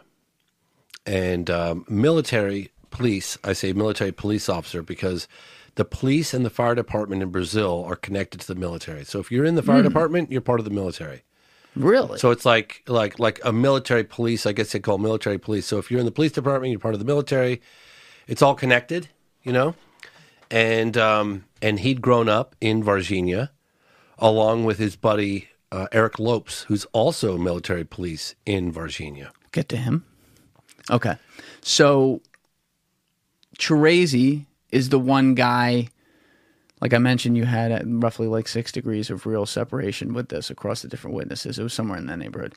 But Ceresi is the one guy who you had to interview his family because he died in 1996, right after this. So let's get into what happened. He was part of the military, and then this day happened. So this is one of the sadder aspects of this story, and I don't think it was anything like evil or anything like that. But reportedly what happened was you had the girls January 20th, 3 o'clock, 1996 in the afternoon, and you saw where they came in contact, according to them, with an unknown creature that you showed earlier in the podcast. Yes. Okay? Yeah. So I flew the drone over every area, any place of interest, any witness. I would always fly the drone over the top so you can get a perspective from the air of like where these events happened. And for the first time, we put together, and I've talked to this with the Brazilian researchers that I worked with, nobody realized the proximity between military blockades, girls encounter, Marco Ceresi, military police officer, who's driving around with Eric Lopes about 5 to 5:30 on the same day, 2.5 hours after the girls saw what they saw-ish. And apparently, Eric Lopes was on duty. His really good buddy, Marco Ceresi, was not on duty. Eric Lopes had a special mission of being on the lookout for something incredibly unusual. He was not told there's an alien on the loose or anything like that. Be on the lookout for something unusual. And it's a special operation. Excuse me while I have a sip of this coffee. So yeah, we reloaded you downstairs. Got to keep you awake. Yeah. So great. So he goes by his buddy Marco Ceresi's house and he says, "Hey, who's married?" And I think his wife was even pregnant. And he says, "Hey, I got this special mission, blah, blah, blah. We're on the lookout for something unusual. Do you want to come with me?" And he says, "Sure." And he jumps in the passenger seat and off they go. Well, they're driving down a road, which is just a couple of blocks away from where the girls saw this creature, reportedly. And this strange-looking creature scurries across the road right in front of their car. It was exactly the same description as what the girls had seen. Eric Lopes, the driver, screeches on his brakes. Marco Ceresi leaps out without a moment's hesitation, chases this thing down, doesn't put up hardly any bit of a fight, captures it with his bare hands, and carries it back and apparently puts it on his lap in the back seat, and they drive it to a clinic. They get to the clinic. They have no idea what this thing is. They get to a clinic and it smells and it's oily and brown skin and apparently the doctor at the clinic was like, well, I don't know what the hell that thing is. Get it out of here. I want nothing to do with any of this. So they ended up at a regional hospital and then ultimately a Humanitas hospital. A couple days later, that day, apparently Marco Shreezy's got this oily, smelly, oil grease stuff all over his body. It smells, and it's just irritating. That ammonia, sulfur kind of yeah, thing. it's just, and he apparently got rubbing alcohol, and he's rubbing his body down with rubbing alcohol and trying to get that smell, that greasy, oily smell off of him. And he's not like apoplectic or not apoplectic. He's not like in total shock that he just picked up a fucking alien. Who knows, man? Who knows? Well, I mean, Well, I we got can't ask limited. him. Yeah, we got limited information from his sister and fellow researchers. But getting back to, he after a couple of weeks starts having immune system issues, and oh, by the way, he got a cut, a little gash, not a big one, but apparently during the capture, just a little scratch, like right under his arm, right in here somewhere. And Was this at night that he captured the creature? captured it in the late afternoon, early evening, 5:30. So it's 6 not o'clock. dark. No, not totally dark. Now he gets. I want to go back to that real quick, just so that everyone out January there is- can understand. January is summer in Brazil. Okay, so he gets out of the. Eric Lopes is driving. Yes. Crazy's in the car. Yes. He sees this creature and goes, "Stop!" Runs They out. both did. It ran right across the road in front of him, right in front of the car. And was it trying to run away? Yes. And he was just fat because it's small and he was weak a and lot feeble. faster. Yep, and no question. Barely put up a fight. And he put it in his hands, and was it like flailing around or? Grabbed it, put it on his lap. That's all the details I have. And then he got a scratch in the process. Okay, so it was fighting back. Small a little bit. scratch, yeah, Okay. small scratch. Okay. So apparently he takes himself to the hospital. His family's notified. His mother and his sister. His sister goes in, Marta Tavares, Tavares, Marta Tavares, and meanwhile, these stories are exploding. What the girls saw, there's information getting out about the crash of the cigar-shaped UFO. I mean, it's spreading like wildfire across Brazil, across different parts of the world.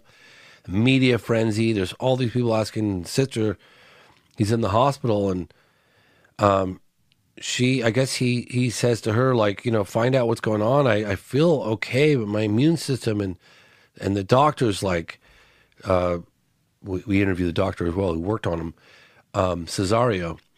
He said that he'd never seen anything prior in his 20 years prior or his 25 years after. He'd never seen anything like it, where you get an infection from a little cut and the antibiotics aren't responding, and there's something in it that he's never seen before. He's just never seen 23-year-old perfectly healthy with an infection that won't go away. Was the doctor in speaking with him? Was the doctor certain that the actual cut itself was infected, and therefore that's what was causing it? No, it was in his bloodstream. Okay, all right, keep going. It was I'll in his ask about that bloodstream. later. Yeah. Okay. And there's more research that's being done on this as we speak. So there's people that did the autopsy, the people that wrote the autopsy report. There's the death certificate. There's a paper trail here that we're following up on. There's people in the media that are actually going after this quietly behind the scenes. And once they make a determination as to a better assertion of exactly what happened, or if there's any kind of indication of a foreign substance in his blood, this will be coming out in this year. So in any case, Marco Treasy gets his infection. The doctor treats him with antibiotics. Nothing's responding. He literally said he threw the kitchen sink at him. Marco Treasy dies. The other doctor that was on duty that day... How many days before he died? he went to the hospital. Within a couple of days, he was dead. It wasn't many. And it was like a week or two later, you said he It was went to the about hospital? 2.5 weeks after, something like that. Okay. Yeah. And she said all the media frenzy, and Marta sat by his bedside, and is the story of this ET true? And he said something to the effect of, this is going to be a really huge, big deal. There's a lot more to this story, something like this. And according to his doctor, he was revealing what had happened to him because he knew he probably might be dying, and he wanted the doctor to have all the details possible. But then the doctor kind of says this on camera. You could probably find it in the film if you wanted to. And then kind of backpedals and said, but he was not allowed to talk about any of it. This guy right there? Yes, sir. Yeah, that's him. Okay, let's play this real quick. So we're going to cut to 48:43 of the doc. I got to turn the volume on. Yeah. Sorry. Hold on. 48:45. We said that Oh, he this man, never that's AJ Javard. saw He just died in a his couple weeks whole ago. Medical This guy. career, anything What like happened? that. Oh, we'll get to that in a minute. Hold on. So this is And that infection killed him. Boa tarde. Meu nome é Cesário Link Furtado, sou and médico. this is the doctor. He This is the says, doctor my who worked name on is him. whatever. I'm the doctor. I'm an Trabalho aqui intensive nessa cidade care há internist. I've been 45 working in anos. the city for 45 years. Em In 1996, I was here quando aconteceu when the o fato event, do aparecimento the appearance dos seres of extraterrenos na extraterrestrial cidade. beings occurred in the E city. eu I had to tive attend to que trabalhar atendendo o Marco Marco Cheresi, Cheresi, que foi o militar who was the que military se officer, diz people say, envolvido no caso who was involved na in the época, case at the time. e a gente And we o levou pro CTI, took him to the fez intensive todos os care and did all the tratamentos, treatments, e ele veio but a he died falecer de uma causa from an undetermined cause. indeterminada, uma causa A case unknown desconhecida at the na time época por nós médicos. by us doctors. So he didn't know about the alien case. He Well, just, right. Oh, right. Because you're he'll saying, he'll reveal All it. the witnesses that claim that Marco Cheresi handled a creature, a strange creature, it doesn't have to be from another world. It was a strange creature. He gets some unknown infection. You did everything you could to save him, and he died. Do you believe that there's some credibility to that story? Sim, acredito que a história Yes, é it's a verdade. credible story. Ele He exposed this. expôs isso, Oh shit, como he's catching himself. desabafo, You're right. To reveal what até happened, para tentar to try to help uma himself, ajuda para si próprio, para poder salvar a vida dele, porque ele to save his percebeu life, que ele estava indo because he felt he was dying. segundo a And irmã, according to his sister, ele estava impedido. he was restricted from talking about it. Okay. Do you want me to cut it there? Yeah, sure. Okay. So we're gonna go to the sister now. The doctor, you saw what just happened there.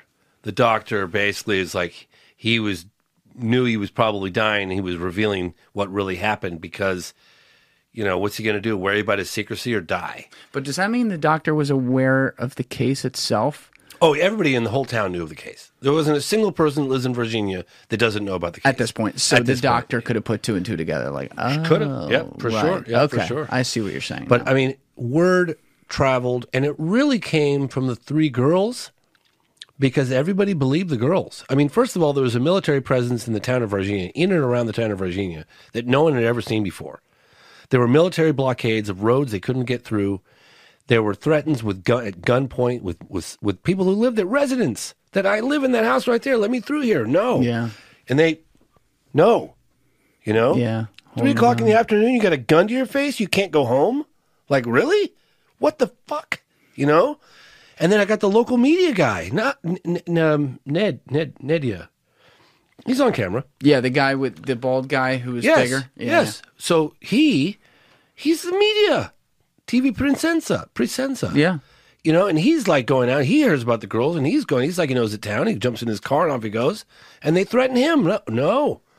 And he's having media ask people at the military base about these reports.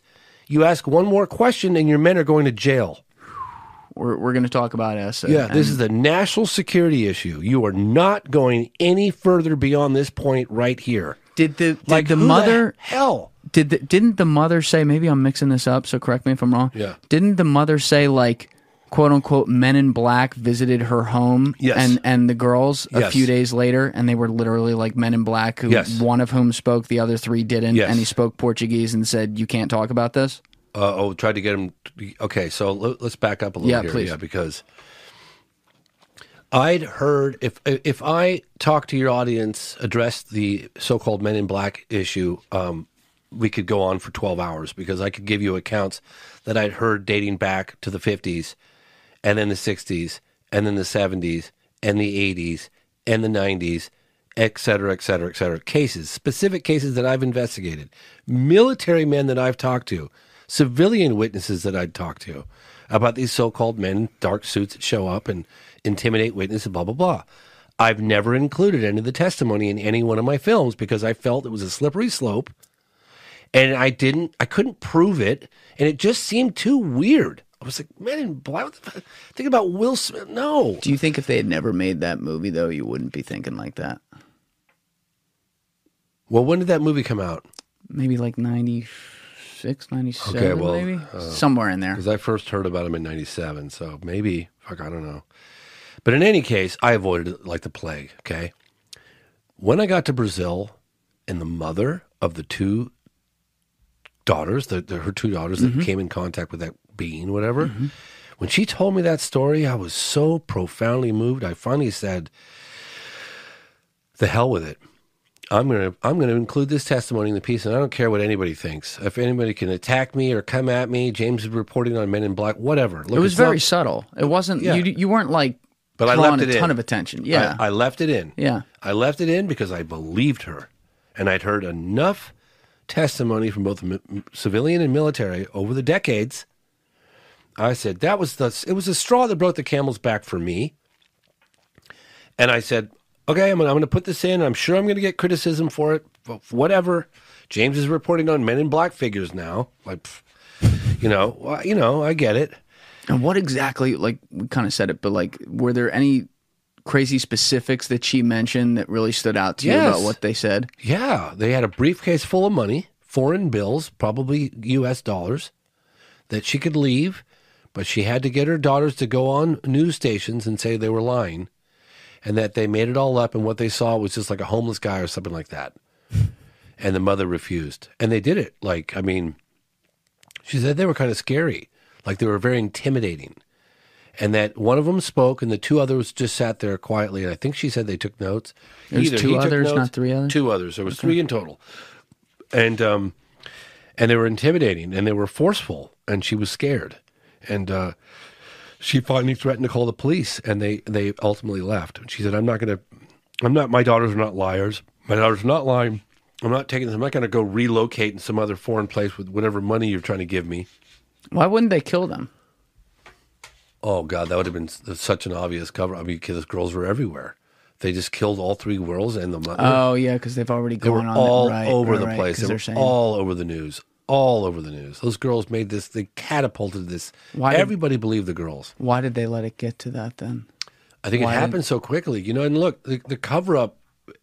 I'm just trying to poke holes. Yeah, no, for sure. And look, there were everyone of the town, like, was one of the reasons why I went down to the town square. It seems kind of silly and lighthearted, whatever, but I did it because if an event of that magnitude had happened, surely people of the town would have some sort of information, heard something.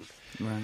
And so, and it's exactly what happened. Oh, my cousin saw this. Oh, I saw, like, later that night, I saw this flying saucer looking, so military trucks, unprecedented. We don't see military trucks in downtown Virginia. That never happens. Like, they were cordoning off the hospitals, like, so.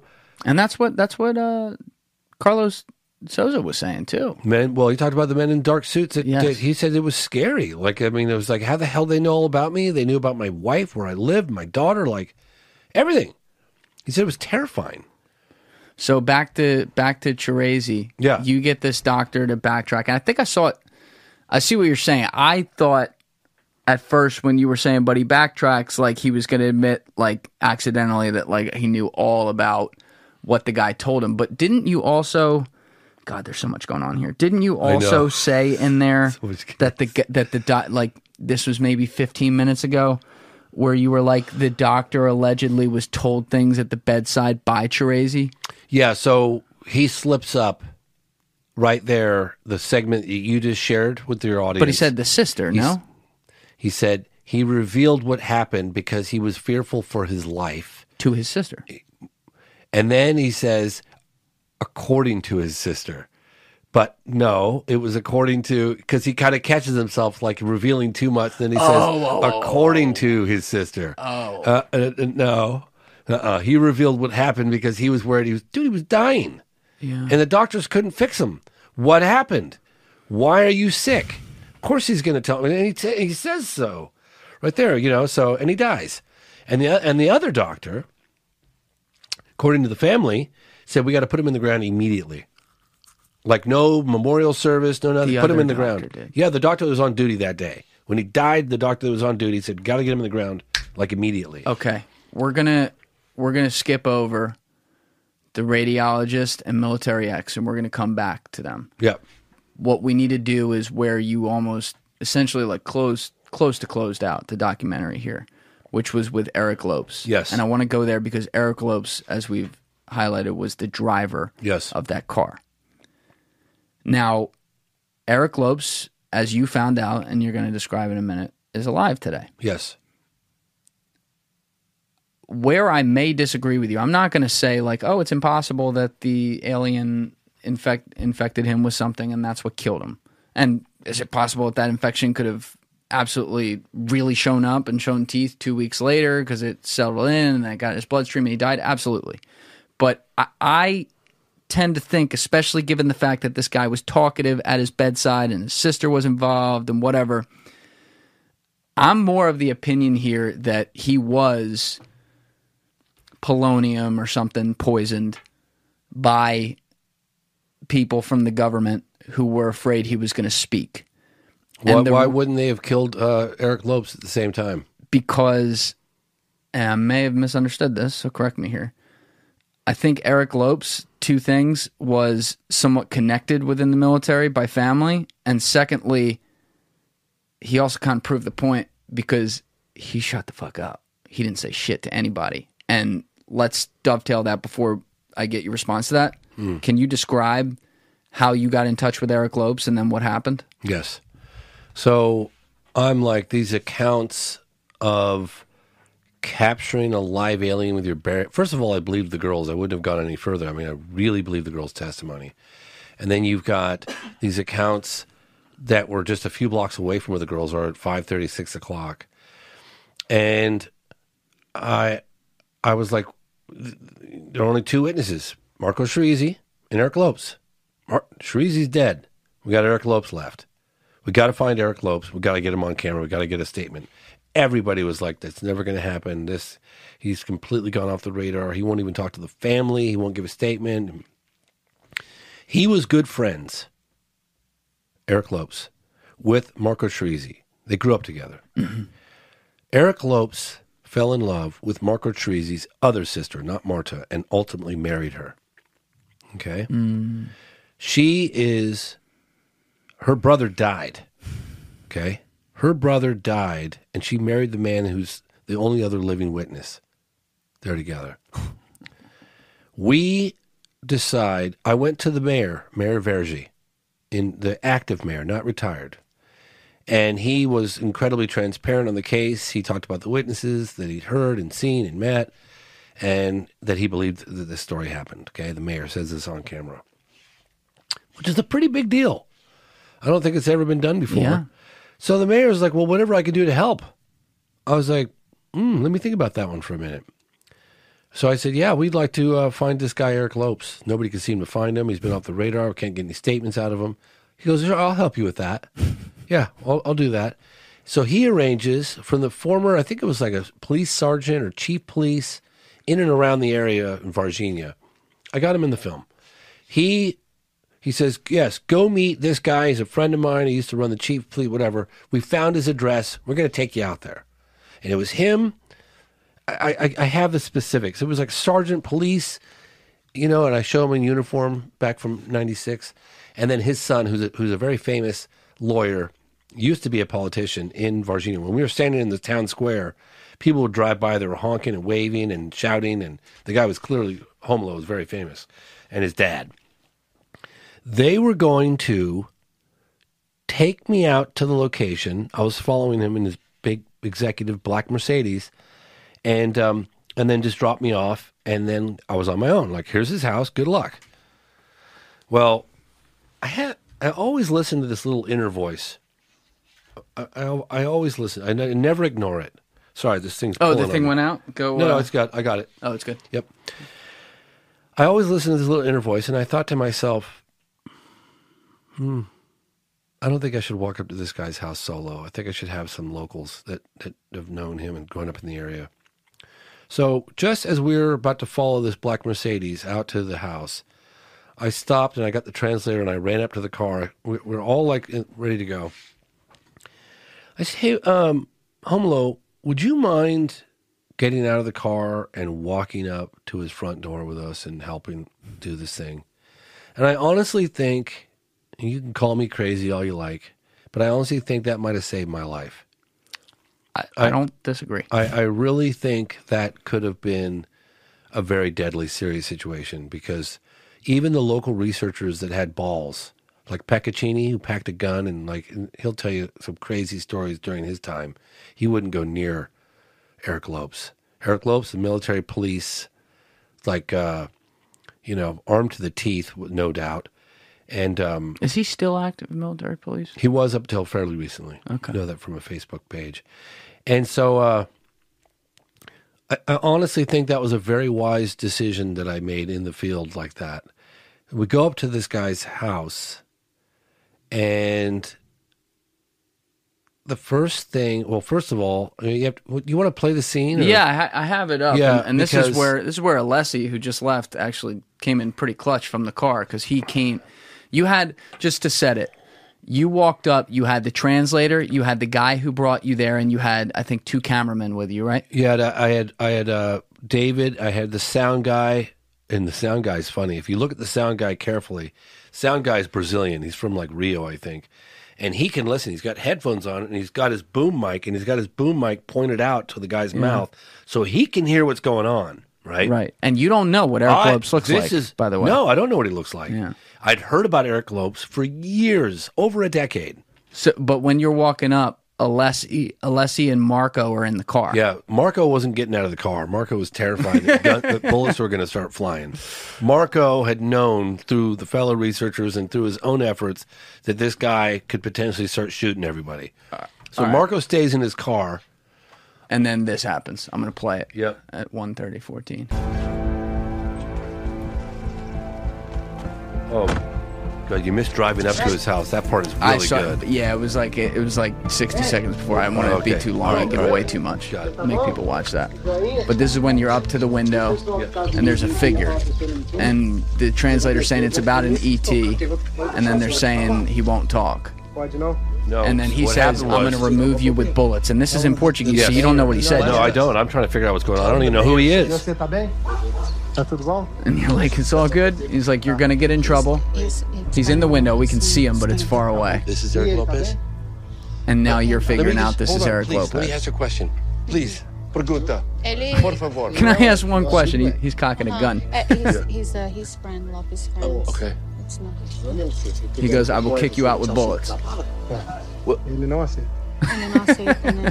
on. Just ask him one question. I didn't know what he just said. He said it You're twice. like, no, I need my question. Guy's like, hold on. You're going to get in trouble. Well, I'm loading my 45. Will he ever come forward and make a statement? You would have gone out a legend if he shot you right here. I'm not going to lie. I'm glad he didn't shoot you, but... And she's still talking to him with a straight face. If you think Lopez could, he goes, I am Lopez, from the window. What's happening? So now this is Alessi in the car. This is the house Alessi and Marco. Eric Lopes. Yeah. But he doesn't like to talk. Você chama Eric? So now back to you, and Alessi's going to bring the camera up. You can see my face. I'm just trying to figure out what the hell's going on. They didn't tell me. I didn't even know it was Eric Lopes. I thought maybe it was. Now we got Alessi walking with the camera. Yeah. See the audio guy? Yeah.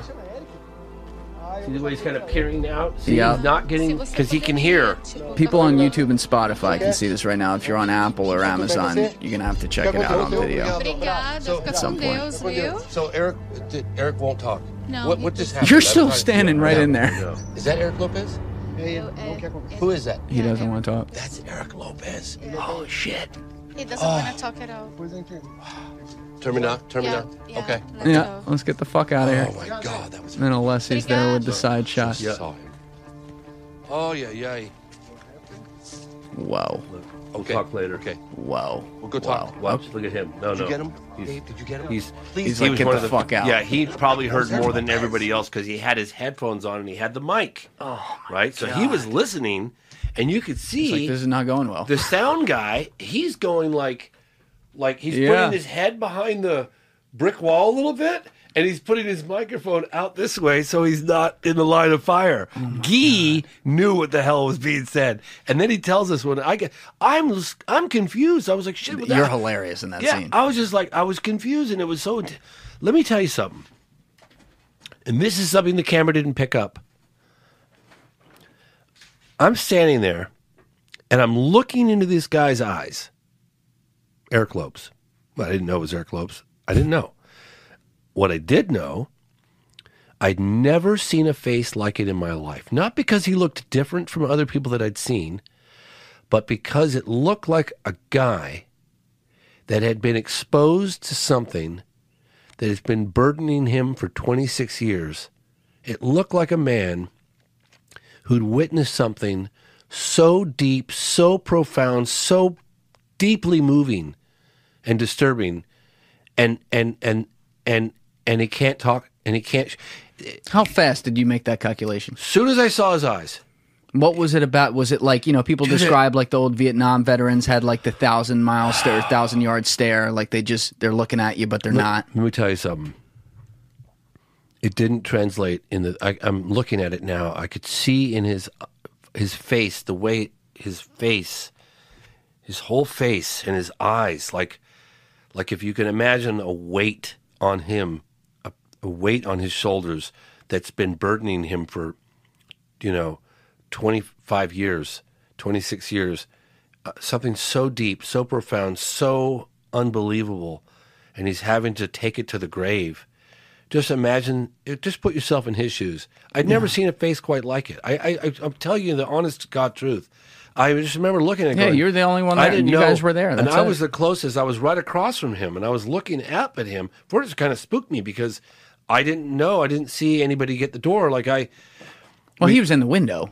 Yeah. He was in the window, but I heard talking, and I was like looking for something in my trouser pocket, and I heard talking, and I looked at the front door, and I didn't see anybody at the front door, and I was like, where the hell? And then I look up, and there he was. And that is when there was something about this guy's face, his eyes, like, wow, that was somebody who's been carrying something with them deeply troubling. But the way, from the viewer standpoint, because again, you could see him close, but the camera's kind of far away. We can barely make him out. Dave was trying to do this, and he was doing this to the cameraman the whole time. But he had another. I didn't see He had that. another. Oh yeah, no, he was going like this, like this. I saw him do one of these like quickly, but you're saying he was moving like a clock almost. Dave said that he'd never had that happen to him in his life before, where someone was looking at him, at the cameraman, looking at him, going with a hand down here like this. Dave was freaking out, man. Like it's never happened to him before. And the sound guy's like never happened to him before. And I'm somewhat clueless. I'm right across. I'm trying to figure out what the hell's going on. I want my question. Yeah, and I was like, Pregunta, por favor, please. I wanted to know so badly. Like, because I'd heard about this witness for so long, and we had to get the help of the mayor to go out there. It was a big deal. What was the one question going to be? Where you were like, I just want to give a one statement. question. I wanted him to give me a statement of what happened. Like were you driving the car? Were you driving the car? Yeah, during the capture. Because the way his voice, and again, I don't speak his language. Here's something that you didn't get right at the beginning of this, okay? Sorry. What's that? Not your fault. Please. When we drove up, we just said, Eric. That was all we said. Eric? Eric? And Eric sees us walking up from the window, and he says, if you're here to talk about the ET, he won't talk. Not I, he. So he... Oh, third person. Yeah. He says ET. We didn't say we were here to talk about the ET. We never said. All we said is Eric. Eric. And Eric says, if you're here to talk about the ET, he won't talk. So at what point did they figure out to... It's like the cops showing up at your house at a party, and then all the cops do is say good evening. You say there's no drugs in here. Do you know what I'm saying? Like, we didn't ask you if there's drugs in here, but now that you mention it, You know what I mean? That was all happening so fast in the clip, though. What did he say? Did they? Was it the translator said, "Are you Eric Lopes?" And he said, "I am Eric Lopes." That was later. But later. But at first, he said he. Yeah, he so said then he said, "I'm a friend of me." Eric Lopes." He said he'll never talk about the ET or something like that. About the ET. That's what he said. Yes, and then he made a switch to, okay, I'm Eric Lopes. Well, and he said, we're not Eric Lopes. And then I kept persisting. You guys are going to get in trouble. Bullets are going to start flying. You guys are going to get in trouble. I'm going to kick you out with bullets. And then I was like, Pregunta, please, por favor, pregunta, and I said, will you ever make a statement about Eric Lopes? And he says, and you can just tell, he goes, fuck it, I'm Eric Lopes. And that's, yeah. Because I don't speak Portuguese. I don't know how other people are going to interpret this, but when I was listening to it, the thing that really struck me is he seemed like the way his voice sounded seemed so nonchalant. He was like, no, I remove you with bullets. It was not like, I'm going to remove you with bullets. Yeah. There was there was none of that, but you can see and he's almost like kind of hanging in the window like this. You said you saw his hand like this. Well, everybody kind of speculated. I mean, who knows? I mean, but his hand is down below the windowsill like this most of the time. And the other hand is kind of doing this. And he's pointing at the camera because Dave said he was doing this. And Dave's got the wrong lens on. He's trying to zoom in. It's focusing on the wrong thing. And I mean, it almost, that's surreal. Yeah. And so here's the thing. So you don't think though, you don't think that they killed Chirezi. You think he died of that infection. I do. And I can tell you why later. Okay. So another thing, and this is in the extras of the movie, there's another aspect. There was a sighting at the zoo, and we interviewed the veterinarian, the zoologist, the person that ran the zoo, and there was a sighting by a woman outside she was in her 80s, smoking a cigarette. We have her on camera, smoking a cigarette, and she saw one of the creatures. This was months later, and all these animals died in the same mysterious way that Marco Chirezi. They were exposed to something, they got immune system deficiency, and they all died. We interviewed the guy. It's in the extras on iTunes, Vimeo, not Amazon, but iTunes and Vimeo. Do we have photographic evidence of the animals' carcasses? No, but I interviewed the scientist or the zoologist or the veterinarian who worked on them, and he talks about it. It's all in the extras. But anyway, we didn't include that in the film because there was another aspect of the story that and was we're going to release that. We're going to put that out there. Yeah, I know. So I'm going to stay on this. So, where was that, guys? I'm sorry. We were talking about Lopes. You had said you're going to answer later my question about your belief that Chirezi was Chirezi. Is it Chirezi or Chirezi? Oh, well, Eric Lopes, all he had to do was come outside and say, God, this is so funny. This is a terrible misunderstanding. There's nothing to this story. I wish there was, but it was a perfectly normal night. And, my partner Marco died from what, he got an infection. Or I wasn't there. I wasn't there, whatever. But he doesn't do that. He could literally just come outside and diffuse the whole thing. Oh my God, this is so funny. Isn't that weird how rumors spread and I had nothing to do with any of this? And that would have been the end of it. He gave a statement and no. But instead, he says, if you're here to talk about the ET, he won't talk. Yeah. He won't talk, not I. He. That's weird. Yeah. We didn't ask him about the ET. We just said Eric. We said Eric, maybe Eric Lopes. That was it. That's all we said. We're looking for Eric Lopes. If you're here to talk about the ET, that came from his mouth. Yeah. It's weird, right? It's very weird. It's kind of weird. Because then he flips to the... And then he says, I am Eric Lopes. Yeah. You guys are going to get in trouble. I'm going to kick you out. Bullets are going to start flying. Something like this. So anyway. Are you... Now, you've described that stare that you saw. Are you certain, though, that that's not it? That that's him?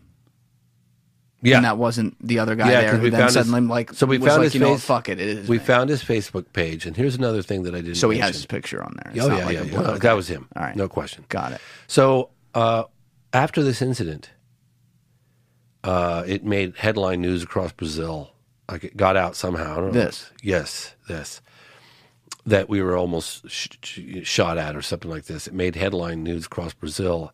So I reached out through, I think, Marta, because Marta's sister's married to him. Like Eric Chirezi's sister is married to Eric Lopes. And then the other sister. And Marta's the other sister who went on camera to talk about all this. Yep. She's the one that told us to go get Eric Lopes. He's got all the answers. Go get a statement from him.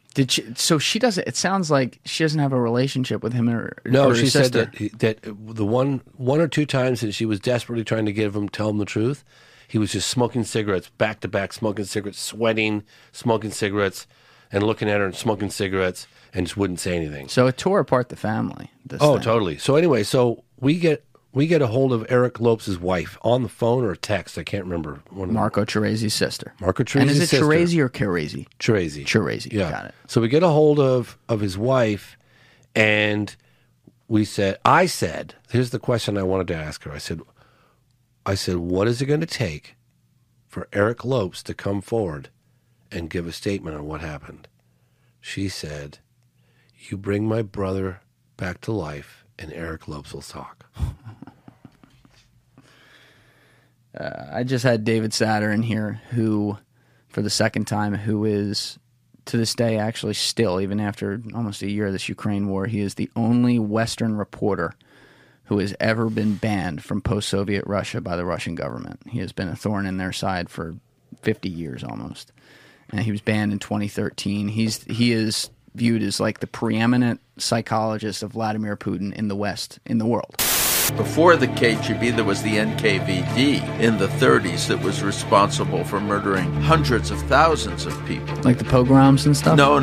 Pogroms were ethnic, anti-Jewish for the most part. Right. Riots. Right. No, this was the Great Terror during the 1930s that Stalin launched against real and imagined opponents in order to bring the country completely to its knees.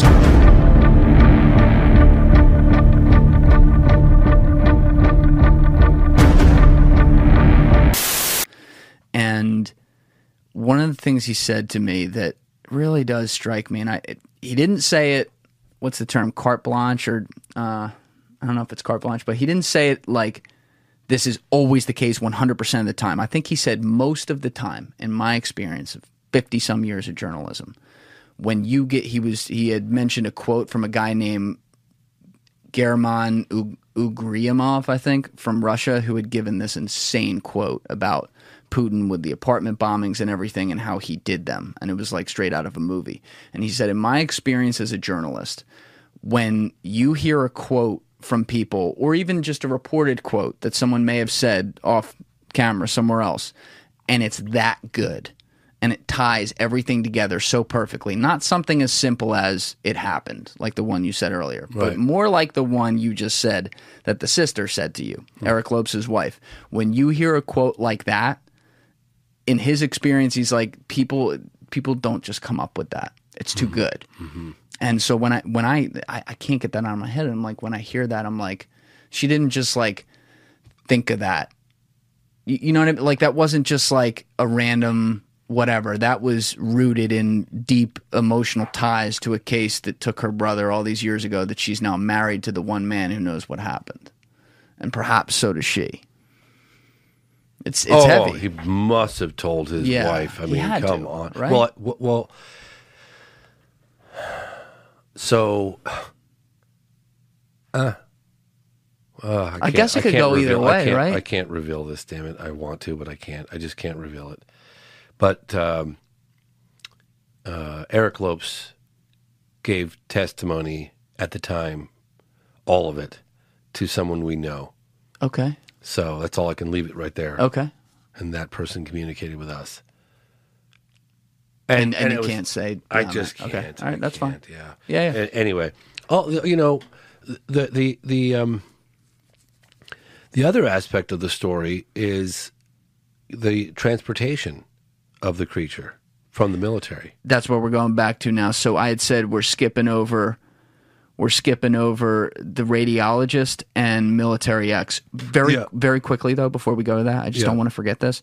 Who were the three random people that you interviewed in between the Chirezi story and the sisters who made you shoot them from behind because they were a prominent family or something? What did they say they saw again? So this was creepy. This was so weird because we didn't even quite figure it out at the time. I don't know why we didn't put that together. But we were in the edit room, and like I said earlier, I flew a drone over all the different, important sites, the alleged crash site, the encounter, the capture, the military blockades, all this stuff. And usually when I fly the drone, I'll get a bunch of different shots. I'll take the drone straight up. I'll look straight down. I'll pan the camera up, down. I try to document everything around. So we're renting a nice house on the outskirts of Virginia that's got security because we had a lot of camera gear. We had multiple vehicles with camera gear and drones and lenses and all that stuff. And just wanted to be extra careful. And we were also a little concerned because we're poking around on a story that, the government and military didn't want out. And so that was, we rented a nice little gate and had a secure gate going in and out with a security guard. And it was a nice place. I got you new security, by the way, today. I'll talk to you after. All right. So the owners are doctors, and they have friends, and they were like, well, what are you guys doing here? And we told them we're shooting this documentary on the Virginia case. Oh, you got to talk to our friends. They're fellow doctors, and they said they're really good witnesses. The entire family had an experience. You got to go talk to them. So they agreed to meet with us. It was my understanding that they agreed to meet with us on camera, but we got to their house, and the entire family are like, whoa, what are all this camera gear doing here? It's like, well, you said you'd meet with us. Well, we said we'd meet with you, but we didn't say we'd go on camera. We just wanted you to know what we saw. So I eventually talked him in to get to go on camera. I was like, look, I'll film you from the back, whatever. They shared this story for the first time probably in 26 years. And this was probably, and I found out because of the drone, I was like, wait a minute. This house is like 3 or 4 blocks, small blocks, away from where the girls saw this creature, or claimed to have seen this creature. 4 or 5 blocks away from where the alleged capture took place with Marco Teresi and Eric Lopes. Mm-hmm. And just a few blocks away from the military blockade that we have a bunch of eyewitness accounts on people at gunpoint at 3 o'clock in the afternoon told you will not be walking through here. Yeah. And so I got all that. And then we're at their house and we're in the edit room months later, a couple months later. And I think it was Boris. He looked and he's like, you realize, like, wait a minute, the family, this was like 11 o'clock at night and they're just a couple blocks away. And the family was adamant that this object, this disc-shaped craft, was looking for something. And I kept saying, what do you mean looking for something? What do you mean? They said it was looking for something. We watched it for 20 minutes. All of them. The mother, the dad, the daughter. And it was doing this grid pattern, looking for something. Boris turns to me and he goes, I think you have a drone shot of all the areas, of all this area. The military blockade, the girls' encounter, the Marco Teresi capture, and the house of the people that we're interviewing right now. So we take out the drone footage, we go through all of it. It took us like 3 or 4 hours. And we started to identify rooftop and trees that were out front. And we went, oh my God, this house is 3 blocks away. We have a shot in the film of all that area, all in one shot. This could mean one thing. Either this family's full of doggy doo-doo, which I can't imagine why they would be, or this was a rescue operation. That craft was looking to recover their comrades. Because what the hell else are they doing? Because you can hear the testimony of the family. They were looking for something. And I'm like, well, you sure you didn't mistake? And the guy gets upset. He's like, I know damn well what I saw. He's like, we watched it for 20 minutes. It was right above my house, going like this. And it was doing that over that entire encounter area. Is the creature, I'm trying to think, because we've talked about there's 2, could have been up to 5, whatever. Yeah. So the creature that the girls saw at this point, that hasn't been captured by the military yet while they're seeing this. Yes. So the fire department made a capture earlier that morning. Which would have been that one. Which would have been, well... No, because they saw it. So Marco, my buddy, has met with people that were involved with the first capture, but they didn't want to come forward on camera. But there was a capture in the morning of a live creature. They got it with a net. And people will say there was another capture that involved gunfire. But we know about the Teresi one. Only had 2 solid, solid multiple eyewitness, all the researchers, like 2 solid captures, but there are possibly almost definitely more, but we only include the 2. Do we know that? I'm trying to keep it straight. Do we know that alien that the girl saw was one of the ones that got captured? Almost positive. But that wasn't one of your 2 you're talking about. Yes, it is. It is one of your 2. Mm-hmm, because it was just 2 blocks away. So 2 hours away. When 2 hours when later. the family that we're talking about is seeing this It's about drone 11 o'clock at night. So it's after 3 p.m. So Yes. that one's been captured. Yes. Got it. Okay. Fair enough. So the girls see it at 3. It's captured around 5:30 or 6 by Marco Teresi, which would have been, I guess. Oh fuck! I messed that up. So he captured that exact one. The one the girls saw, Marco Teresi captured 2 blocks away. Got it. Okay. Just a couple hours later. Okay. And then 3 blocks away from that, 3 or 4 blocks away from that, is the family getting the pizza delivered at 11 o'clock at night. Why are they getting the pizza at 11 They're getting o'clock food. at night? They're getting food delivered late at night. Who knows? It's summer evening. It was summertime. It's January. Still sketchy. I mean, I would get if I'm like out partying and shit, like that makes sense. Yeah. But like a family, Yeah. They got food delivered. And so, and even the delivery guy, according to the family, saw it. But you have to keep in mind, we found them. They refused to go on camera. They were not looking for notoriety. They didn't want their faces on camera. They didn't want any money. All they wanted for us to know is, hey, I heard that you're doing this thing through the fellow doctors, and they agreed to meet with us to share their story. That was it. I talked them into going on, from the backside, going on camera to talk about what they'd seen. So, but there were also people in the town square, who also saw the same craft, same description, also looking for something. That was earlier. How big did they say it was? Not that big, 40 feet in diameter. Okay. Yeah, 40 feet in diameter. Kind of like a decent boat on the Like a lifeboat. Yeah. From a bigger boat. Yeah. Like a little dinghy. Anyway. Interesting. Okay. So now are we at the radiologist now? Is that right? Sure, we can do radiologist. So what do you want to do? Well, let's just go to radiologist. That's fine. So, Okay. So Marco Leal, and I can't emphasize his level of contribution to this project. It would have been impossible without him and the other researchers that had done decades of research in the area. And there were a couple of students of a radiologist that worked at Humanitas Hospital, or was it Regional? I'm trying to remember. It might I'll have look been it up Regional. while you're talking. Yeah, okay. I'll see if I can find it. Okay, cool. Yeah, definitely show that segment because it's insane. And a couple of his students, he had shared the story with his students years and years ago. And his students met with, by accident, Marco Leal, who's my co-producer and boots on the ground in Brazil. And Marco found him while he was still employed. He confirmed that, the story and said he'll never come forward publicly. Marco followed him. He disappeared. Then he found him again. Then he disappeared. And this went on for about 7 years. Marco Leal is your guy with the mustache. Yeah, the heavy-set guy. So Marco finds him years and years and years ago and develops a relationship with him. And finally, after he'd been retired for multiple years, agrees to meet with us to go on camera, provided we disguise his voice and don't reveal his face. And he was a radiation. He provided photographic evidence of him being at the hospital. We knew we knew he was who he said he was. We've been chasing him down for 7 or 8 years. And his testimony, I don't know why, for some reason, but there's something about his story that I found really, really compelling. Almost kind of makes your skin crawl.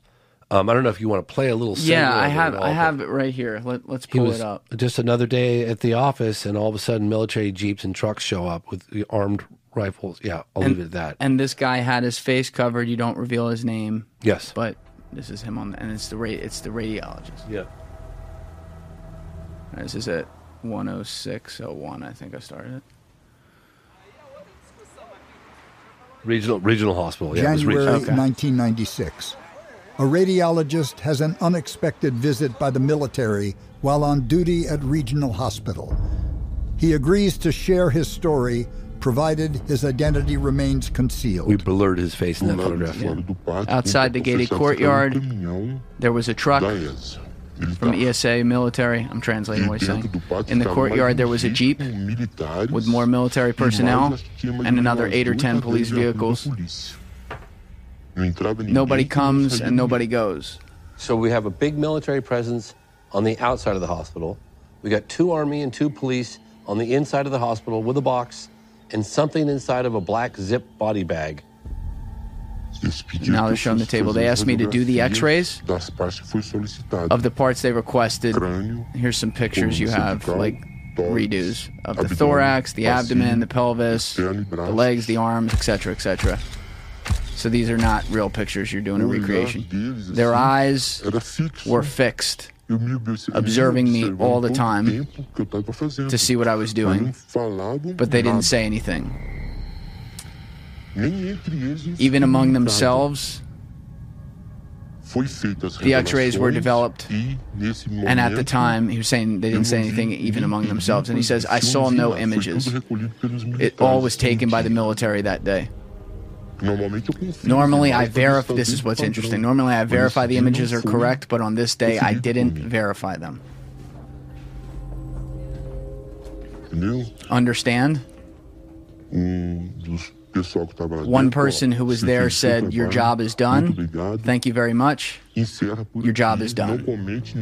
Don't comment on what you saw or what you did. What did it smell like? The smell was strong, a mix between sulfur and ammonia. When they took whatever it was in that black bag, this part, and they left the hospital, he didn't see military and the police with that bag and that thing, did the smell leave? Despite all the cleaning, disinfecting, the smell remained. And that section of the hospital was closed. We couldn't serve the public because the smell was so strong. All right, I'll cut it there.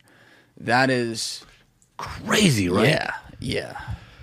Yeah. So he and there's amazing recreations if people aren't watching. I get goosebumps on that one. Me too, man. I mean, like and you did a good job with like those artist drawings of like what he's trying to describe. Yeah. But you know, if people aren't on Spotify and YouTube and didn't see those, you'll see it in the documentary, which you can get on Amazon Prime, Apple TV. You can rent it, buy it, all this stuff. If you buy it, get it from iTunes because you get for the same price you get 2 hours of bonus material or Vimeo. I'm an idiot. I bought it on Amazon. All right, I'll buy it on iTunes too.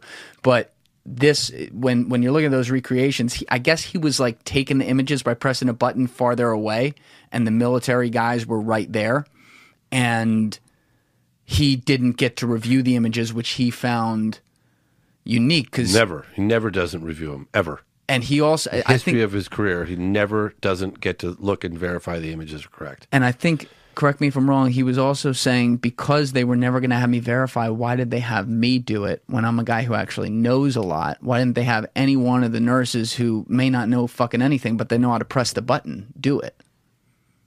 That was curious to me. And why he was chosen to take the x-rays in general, just overall. Like the whole thing was just, you know, it's another one of those cases where you have it's a little piece of the puzzle. There's no one person that we met with that had the full kind of, overview of the whole case. But when you start to put all those pieces together, you know, the other guy as a military base it saw something being loaded up on a Navy truck. It was something like a body, like a coffin type thing, hermetically sealed metal box, whatever. You know, you start to put all those aspects together, and then the secrecy and the people being threatened and the military truck's presence in the town of Virginia and local residents being, you know, at gunpoint told they can't come through to get to their own house. You know, and all of those things. It's such a crazy story, and I get that knee-jerk reaction of there's no way this happened. This is too unbelievable. I don't even know. I can't even find a word in the English language to describe like how, you know, how it's just you can't wrap your mind around it. You can't, you know, if it happened, please tell me a story that's more significant than this. Okay? I'm just begging you. Okay, if it happened, find out why. Yeah, and it's like. It's just potentially the biggest story, and I don't have all the answers. I want more answers. Yeah. I want military involvement from the United States. That's one of the things that came out while we were there. Coincidentally, and I don't think this had anything to do with us being there, the very radar control officers. You know the guys that sit at the airports with the towers and they monitor all the radar of objects coming in and out of Brazil and all that stuff? Well, he was, January 21st or 22nd. 1996. He came forward while we were in Brazil. Like, I guess that would have been 2021. The guy watching the thing. The guy watching the radar scope. The guy that's with the Brazilian. Now, he's also part of military because you're, anything to do with, I guess. Yeah. And you can look. So he says that a plane came in from the United States Air Force, USAF, he calls it, USAF. And he said this plane came in and it didn't have the normal authorization from the Brazilian government to come in. There's a technical word for it. I'm sorry, I don't remember the name of it off the top of my head. But you cannot just fly into Brazil without this authorization from the Brazilian authorities. You have to get it, OVIV or OVAV something. You can look it up. And I got the other guy's testimony here. You should actually take a look at it. He basically says that they came in without British authorization. They were going to come into Sao Paulo, and instead they went to Campinas. Campinas, we have direct testimony. I'll put the Google Earth on the corner of the screen. Or show a scene in the film. You can also do that too. Campinas it's SpaceX military base, and that is where the university is.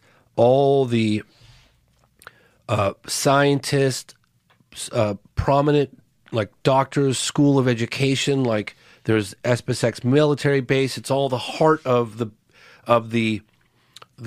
intellectual heavyweights, the scientists, the scholars, the medicine, like it's all out of that region. And the gentleman who is at ESA military base, which is the heart of operations during this recovery of this thing, Virginia. Yeah, it's outside Virginia. I think it's like right there. Yeah, it's in the region. It's in the state of Minas Gerais. And the military base, we show clips of the military base from the drone in the sky and blah, blah, blah. I can't believe that fucking drone didn't get shot down. I know. I was like a little further, a little further. And I was like, this might not end well. I was like a little further. Oh God. Okay, turn it, abort, come back. I flew my drone over the military base. I wanted to get shots of the military base, but it was really mission sketchy. Accomplished. Super. I know, mission accomplished. So, what was I getting? Oh, yeah. So we have testimony from the very man that was at ESA military base that picked up the creatures from Humanitas Hospital. The creature. This is Military X. Military X.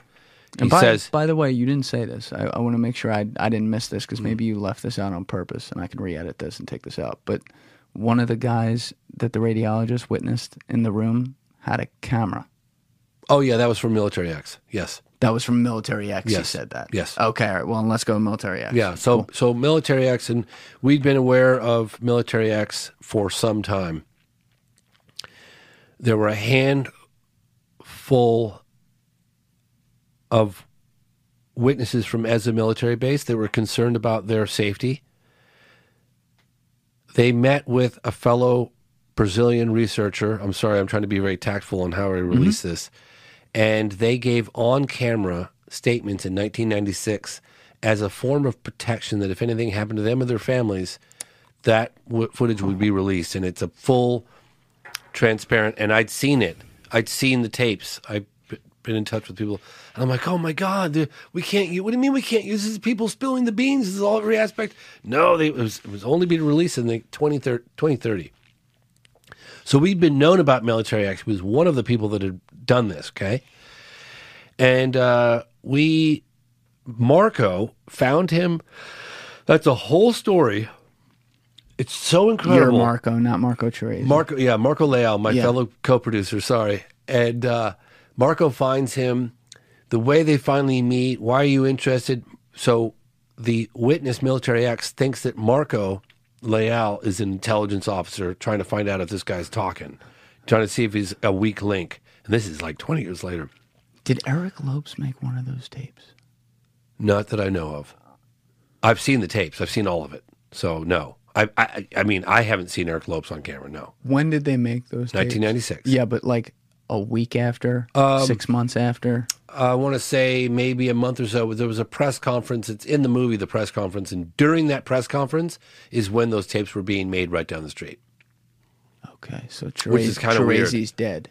Treazy's dead, yeah. But Treazy did not make an on-camera statement like right, that's what I'm saying, but he's dead. Yeah. Interesting, okay. So anyway, Marco was clearly trying to get Military X to come forward. Military X said, "There's all the money in the world. I'm not going to come forward. It's never going to happen. You can just forget about that." But they became kind of friends. And while I was there, I just said, let me go meet this guy. See if he'll just meet with me. Off the record, just meet with me. And to my surprise, he agrees to meet with me. Marco and I didn't dilly-dally. We got into our car at night and we drove up into the way north of Varginha. And we arrived, and boy, I could tell you, I felt like it was different. Right? We were kind of in the depths of Brazil at that point. I stood out, and we got to this place. It was like a road truck stop bar kind of place. And it was at night, and the bar kind of spilled out into the parking lot. Like there were chairs that were from the bar that just, more so than just the terrace, it just spilled out into the parking lot. Were you guys managing tails while you're down there? Like, are you checking to see if you're being tailed everywhere? I mean, I was, the paranoia started a little bit around this time. Okay. So we show up at this place, and people are looking at us. I mean, I stood out because, You don't say. Yeah. And so Military X is with another guy, younger guy, and they jump in the back of our car, and they're like, let's go. It's like, okay. They're like, where are we going? Like, it was a little sketchy. He takes us off 6, 8, 9, 10, 12 blocks away. We go to another restaurant that's outdoors. And we sit outside. And the waiter, this woman, is like, well, what's going on here? What are you? Who are you? And what are you doing here? Who are you with these guys? Like, what's it? It's like, intelligence. What are you guys talking about? Like, just started asking all these questions, but kind of like jokingly, not like pleasantly, like lighthearted, but still, she was curious. Like, what the hell are you guys doing? This is weird. This is a weird situation. What's going on? Kind of thing. And Military X jokes with her and goes, "Oh, we're talking about Disneyland." We all kind of laughed, and then off she went, and she didn't ask any more questions.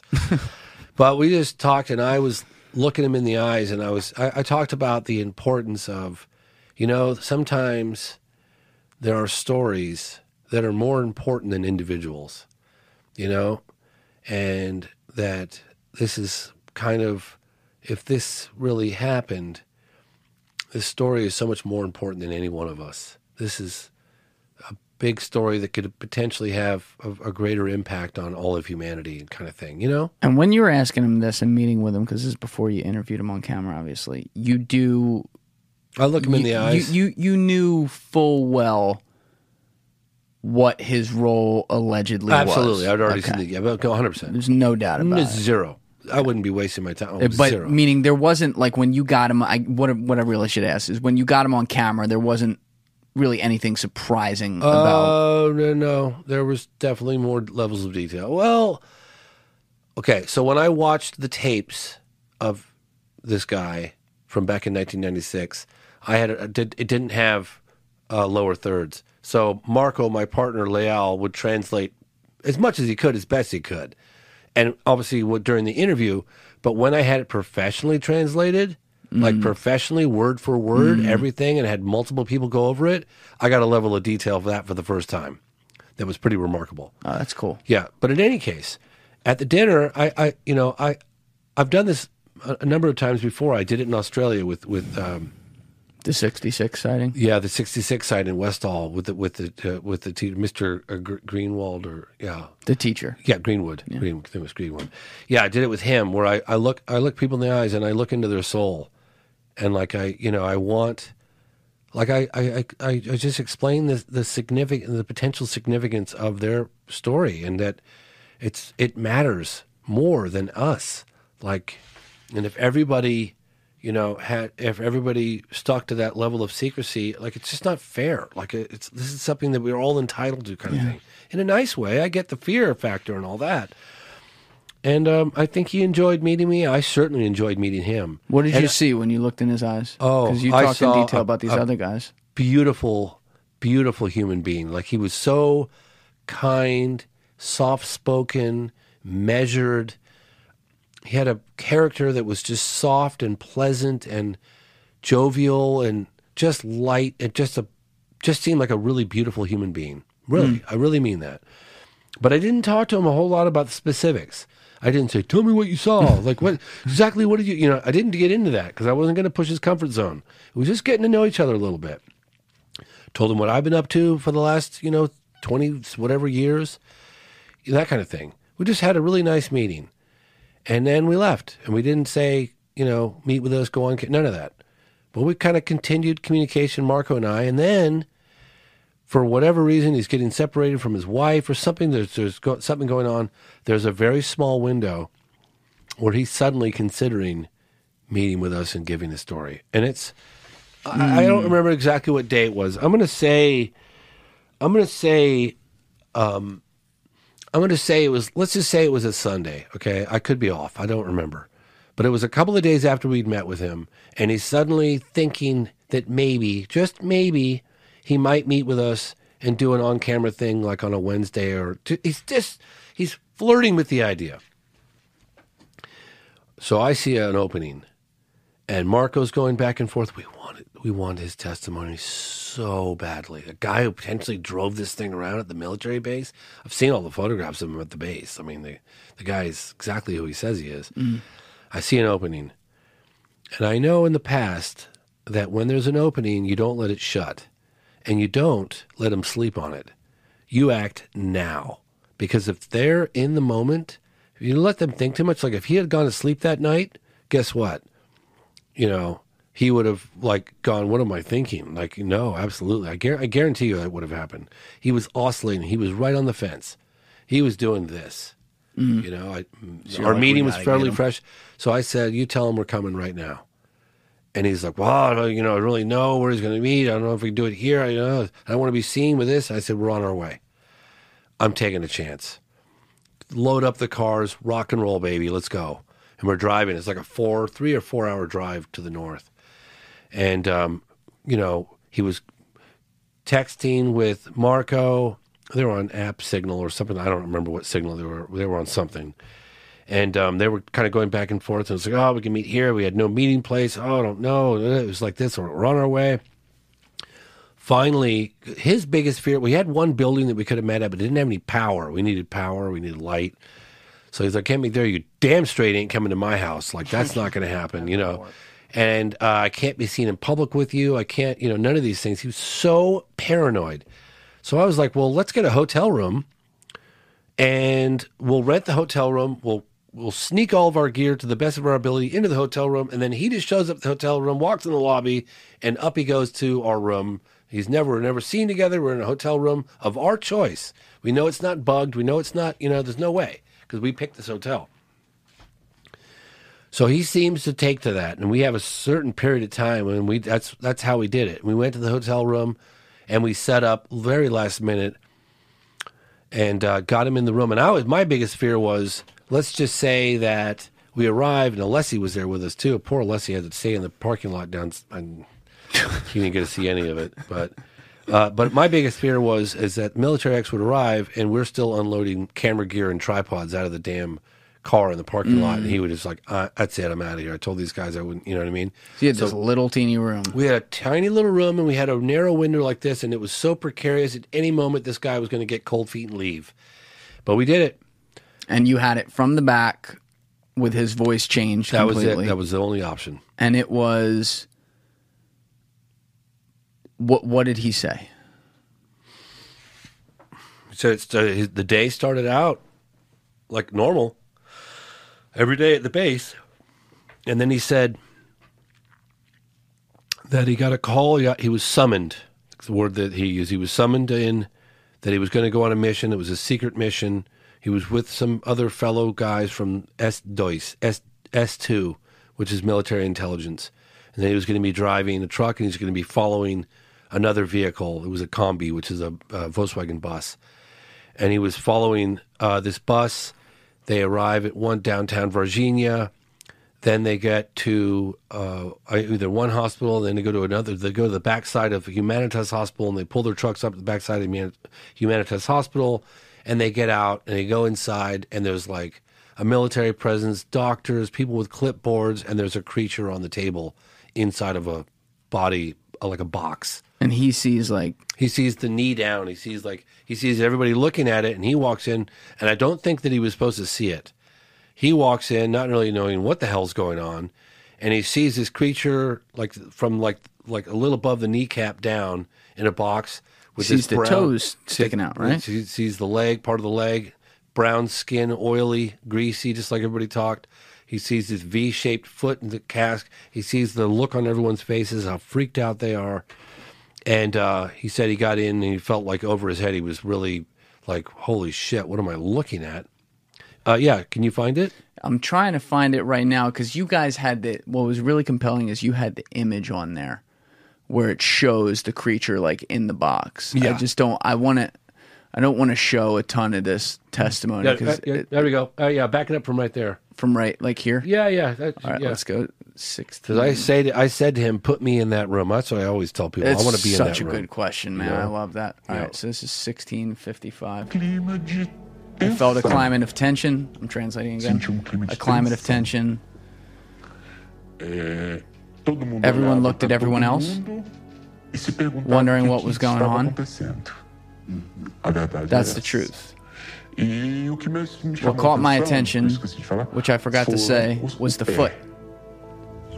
It was like this. This is what I asked you about earlier with the third nub. Practically 2 fingers, but he's holding that thumb out like it's 3. When he looked and he saw the leg or part of the leg. Is this where the graphic comes in? With the V, right? What did he think? What got my attention, what led me to believe that it wasn't a human being, was the foot. And you're showing his hand again, close. Everybody was shocked. Very shocked. I looked at it, then looked away because I got scared. What is that? When I looked, my expression changed. I was in over my head with the situation. They did this, like, get out. A soldier, I think it was, a soldier from the fire department. Leave. So I took a step back and turned around. But before I left, I remember to the right of the box, there was a soldier with a camera. There it is. That's the shot. But he wasn't filming. He had it hanging here. He's pointing to his shoulder. He had it hanging here.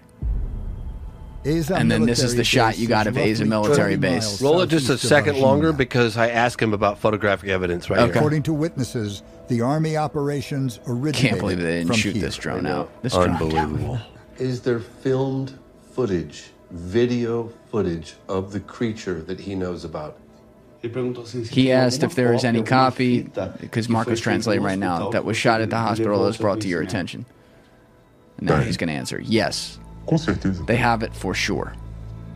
For sure. Military X says that on January... All right, we'll stop it there. Yeah. So this is the central thing, and I jumped the gun on this earlier a little bit, but that means that this guy is claiming that they took a video of this and they have it. And where I'll disagree is I don't know that it necessarily means, and I don't have the benefit of the research you've done here, so you can fill me in, but I don't know if it necessarily means that those guys would still have it. But what it does mean is that if that guy had a fucking camera in the body, of course they took a video. So there's a video 100%. That exists. He's 100%. Right about that. So let me let's see, how could I say this? I have spoken with 4.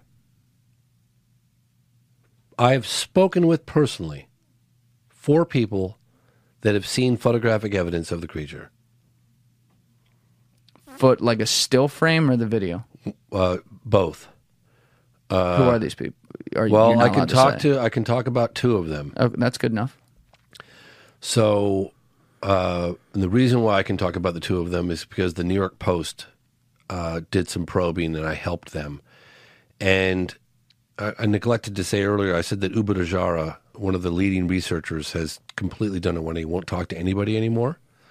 And then I said that the other guy, Claudio Covo, also a leading researcher on the case, he's dead. And there was another guy named Peccaccini, and he vanished, gone, for like since 2004 or 5. Nobody could reach the guy. And when this film was about to come out, Peccaccini resurfaced. Excuse me. And Peccaccini, again, was one of the leading researchers. Peccaccini was involved in more research on this case than probably, I mean, right there with Uber Rajara and maybe more. Peccaccini revealed for the first time ever that he was shown footage. He's got the name of the person. He knows where it was. 35 seconds of footage of the creature. It was alive. And he gave those details. But it was dead by the time Military X saw it. No, could have been another one. We don't know. Okay. Yeah, well, that one was alive. And he doesn't know where it was. He said it wasn't he said it wasn't, the footage shows a creature that was feeble. It was like I think he said it was sitting down. Or maybe there were two officers holding it, but it was feeble. It looks like it was dying. And he said that it was shot on video, and it was 35 seconds long, and they had protective gear on, they had masks, they had gloves, and they were one soldier here, holding the creature up, and it was weak and feeble. And it was like a child size. Yeah, smaller, like 4.5 feet or something like that. And they're holding it up, but it was feeble. This is according to Peccaccini. And that they were trying to give it water, but it wouldn't drink, and they were trying to give it fruit, and it wouldn't eat that either. But he said it looked like it was dying. It was not. It didn't look. But it was exact description of what the girls had seen. Then there was another woman that we found. So we located a photograph. We were on our way to this person's house, and at the last minute, he got cold feet and wouldn't even meet with us, and said he was concerned about his own security. And this was like probably the third or fourth day when we got there on this last month-long trip. But a friend of his was shown the photograph. Two friends of his. One of them just died, and the other one was a woman. And that woman gave us detailed description of what that photograph said. And it was two beings, one alive, and she said the other one looked like dead. And it had fire department and military police in the background, a couple people. And I said, well, how do you know one was dead? She said it was lying on the ground or something, and the other one was either standing or being held or something. But you could clearly see that one of them was alive. So that account went into the New York Post in an article, I think, about a month and a half ago. And then... But this guy had to drive it out, right? So after this happens... The military guy has to put it in his truck and wait for the Blackhawks you talked about, right? Yeah, from the U.S. So they leave Humanitas Hospital and they go to Eza military base for the night, and the creature is in the back of the truck. And is it just Military X in the car, or does he have a partner? There was a small convoy. But the creature's in his... I believe that he was driving the truck alone, but there was a convoy. There were other trucks. But the creature's in his truck. The creature was in his truck. And he's told to go park it like against the wall? Park it in Eza, back it up against the wall at Eza. And wait. And wait for the night, yes. And now cue back to the person reviewing like the air traffic you were talking about. Well, this comes after, so I'll tell you that in a second. Okay. So he spends the night in Eza military base, and then from Eza military base, he takes it to... it's Campinas, Espesex military base in Campinas, Unicomp. It's a whole. We show a map in the film. So while this is all going on, because this is kind of the first time that we got testimony from an alleged, military officer that was at EZA that transported this thing around. So we get very credible testimony that this thing ended up at Campinas. I said at the time, on camera to Military X, then what happened? So you dropped this thing off at Campinas. What happened? What happened after that?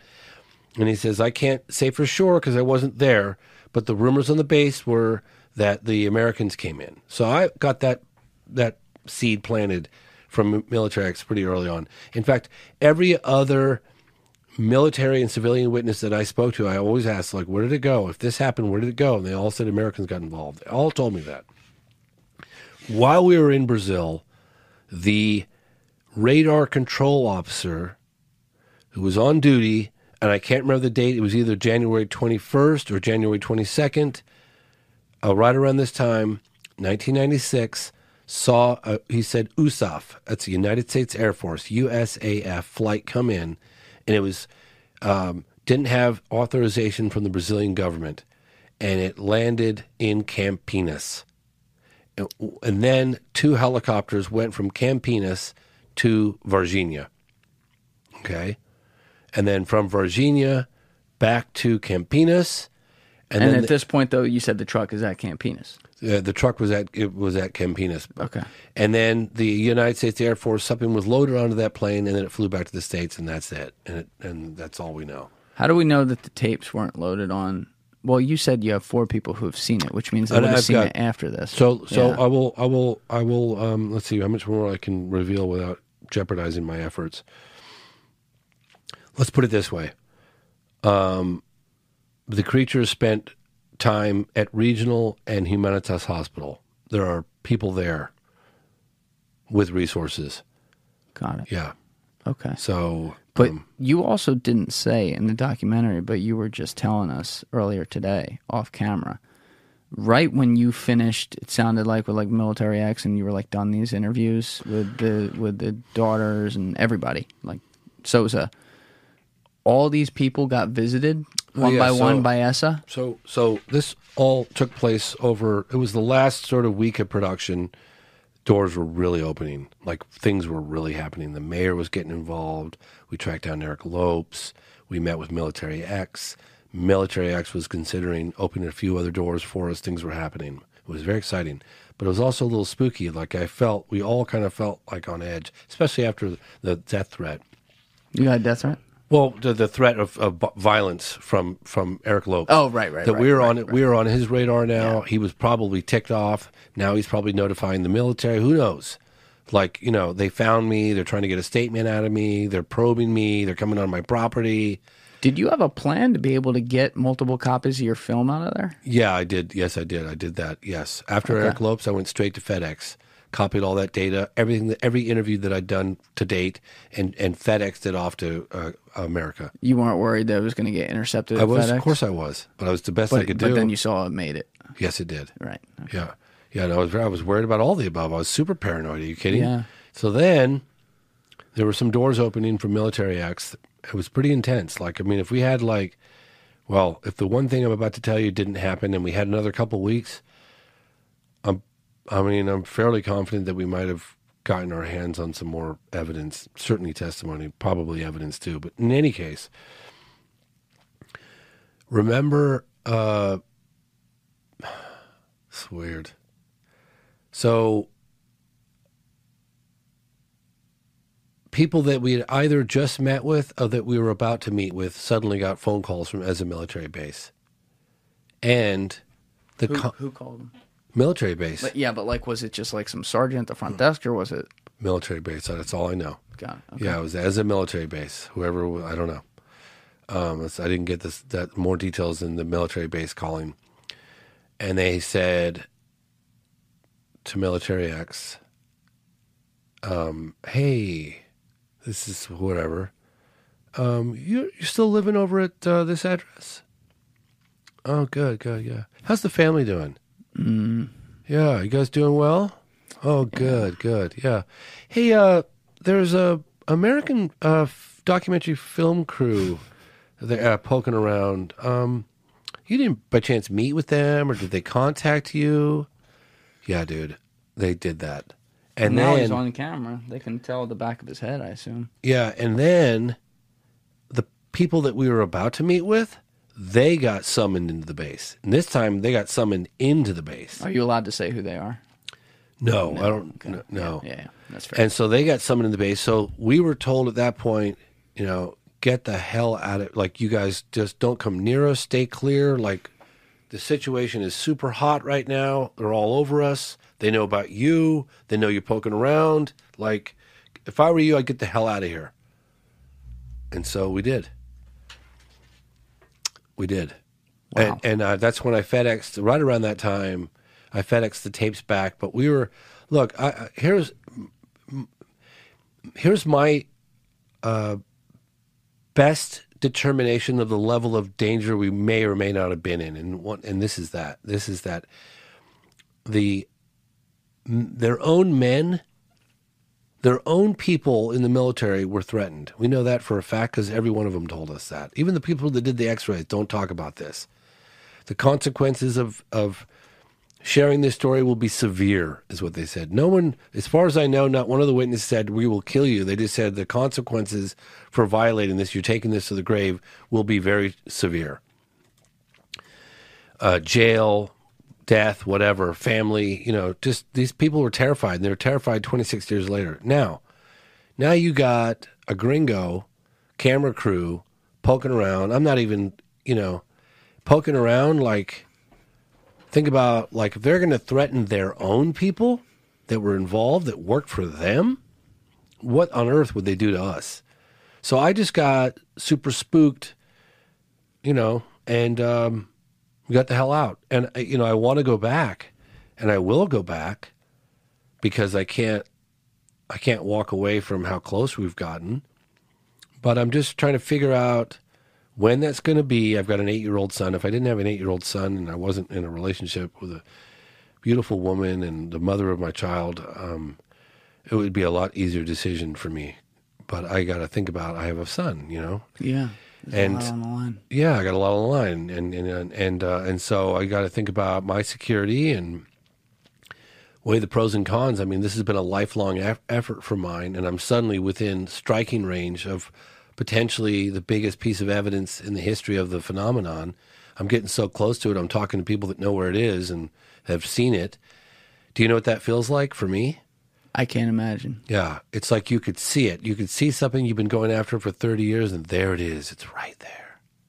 Do you think you're going to get your hands on that video? I'd say 50-50. Will it be released in my lifetime? 100%. 100%. Yeah, I feel about 100%, 99.9. Do you think you'll meet an alien before you die? Would love to. That's a hedge of an answer. That's just a hope. I didn't get a percentage there. Yeah, one thing that I've learned, never say never. Never have that knee-jerk response that we all have, myself included, multiple times I've proven myself wrong, where I just think, this is impossible, this didn't happen because it can't happen, it couldn't have happened. And you have that, and myself, I'm guilty of it myself, and I'm researching this stuff, and I get it. I just say, never say never, and suspend judgment just long enough to at least consider the possibility. If this story did happen, it's undoubtedly the most significant event in modern history. I can't think of a bigger story. So it merits further investigation. It merits further attention. I'm hoping that this is just going to trigger a landslide of stuff. I know there's a lot of stuff going on behind the scenes, which I'm helping out with. Discussions. There's a huge dollar amount that we put reward for the footage. We've even said we'd make a massive donation to the children of Virginia for schools and education and medicine. That I put on the table. So if you're not concerned about yourself, if you feel like you've got enough resources, you're not willing to risk, you can do it anonymously. You can do it publicly. You can do it however you want it. And we would make a significant donation to the city of Virginia for the children. And that's gotten people to consider it. And we'll see what happens. One of the things I remember from the documentary that I believe it was like the Men in Black said to, maybe it was the mother of the daughters, I might be getting some people mixed up here though. Yeah. Was a warning they were given was something along the lines of, if this news got out, the population would collapse. Yeah. So this is, that's pretty cool. So the mother of the deceased military officer, police officer, Marco Teresi's mother, she got a visit from the military, and they said to her, it's true what happened, but if this story gets out, society would collapse.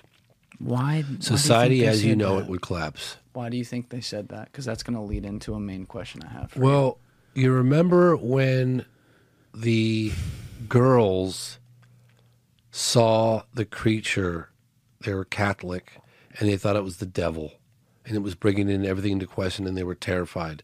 Is there an element of religion that they're concerned with? Is it going to make everyone reconsider the origins of man or the big...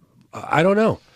Or Look, are they going to come here, kill people? Yeah, has my life changed from what I've learned in the 30 years that I've been doing this? It has, in the sense that it's expanded my view of reality, my view of the universe, my view of where we might fit within that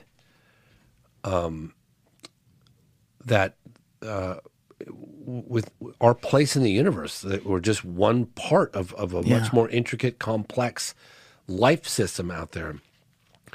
I wonder, like, is it interdimensional? Is it time travel? Is it creatures that live underground? Is it interdimensional, interplanetary? Is it, is it all of the above? Maybe it is. I honestly, after all these years and all the military men and the scientific community that I've talked to, both on and off the record, I don't think anyone truly knows, has all the answers. In fact, I'm certain of it, that they don't have all the answers. And I'll remind I agree. Remind your audience, people always say, why on earth would any governing body not come forward and share what potentially could be one of the biggest revelations of modern time, something that could unite the entire race, the entire planet, and that is, we're not alone. And I had a military guy tell me, he was almost laughing at me when I brought this up. A U.S. military guy? Yes. And he goes, yeah. I said, wow, this would be the biggest story of mankind. We're not alone. This would be great. It's amazing. He goes, yeah, you're looking at it all wrong, kid. I'm like, well, how am I supposed to look at it? He goes, look at it this way. This is from our perspective. We are paid to protect you. We are paid to control the airspace. There are objects clearly under intelligent control flying around in sensitive airspace, flying rings around our fastest jets. Shall they show up to be hostile? Not saying they are, but if they were, we have no visible means of defense against them. We don't know who they are, where they come from, or what they want. Right, so they don't want the cat out. This is how I've been reading it. They don't want the cat out of the bag because they don't want to spook whatever's out there. Because you're going to reveal what you know, and at the same time, you're going to reveal all the things you don't know and your vulnerabilities. And that's the problem. And that's the way it was explained to me. And that actually, that makes sense. It makes sense to me. I don't agree with it, but it makes sense. That line of like what secrets are too big that people can't know and there's other human beings who get to decide that those people can't know is a very scary, very not black and white line. And I fall on both sides of the issue at given moments on a lot of the big key issues, and this is no different. But you look at aliens and it's like my first inclination is half the reason is because they're already here. Like, I look at people around there. I look at like a Xi Jinping. I look at a Donald Trump. I look at an Elon Musk. It doesn't have to be bad, right? Yeah. Like, and I'm like, that might be an alien. Steve Jobs might have been an alien. Steve Jobs could have been an alien. Steve Jobs was adopted. Or maybe we all are. We're an alien. We're an alien to somebody. Maybe we are. That's right. But like to our own planet, like maybe it's a simulation. I don't know what the fuck it is. But you look at art over time and you look at, let's just say, like, keep it simple, the last century. And you see these drawings, because like I've never looked into, I should do this deep dive. I've never looked into like 16th century, 17th century, 18th century, like artist renditions of like an alien or something, or how much there was. So I'll do that later. But you look at like the 20th century and into the 21st century, whether it started with drawings and whatever and moved towards movies where they make something look a certain way. And we all, when someone says alien, we all picture a very similar thing, and it's very similar to what these people saw. And so I always look at this and I go, art imitates life and it imitates a knowledge of something.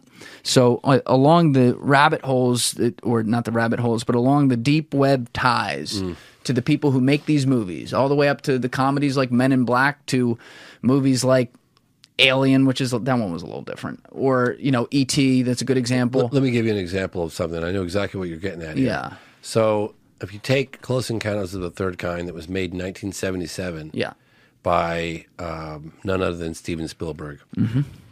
Steven Spielberg features the creatures and all that stuff.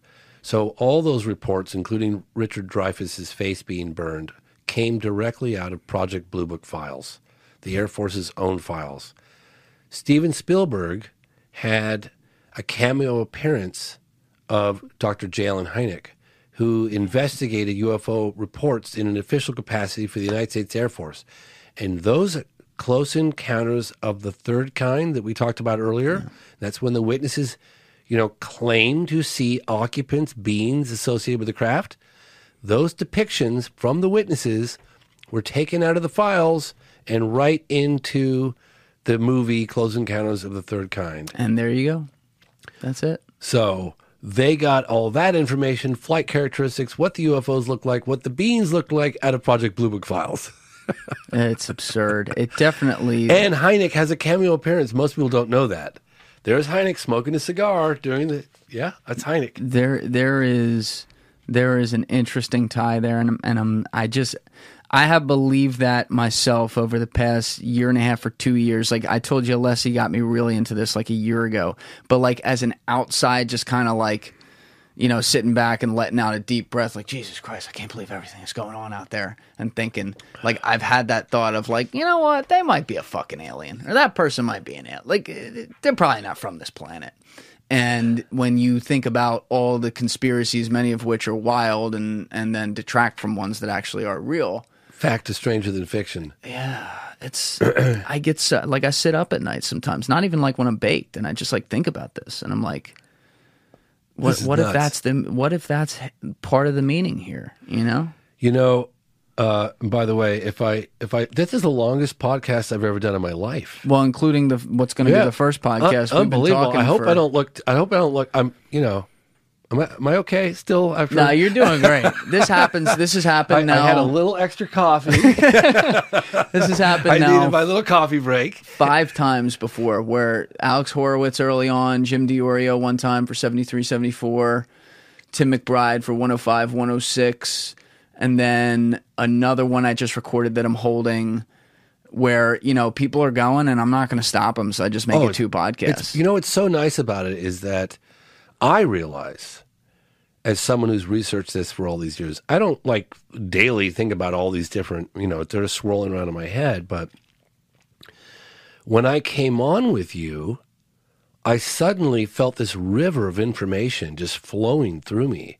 That's good. And realizing, like, my God, it's so great to be able to get some of this out, because there's so many. When you make a movie, you shoot hundreds and hundreds of hours. Hundreds of hours. That we're all going to see now. Yeah, I know.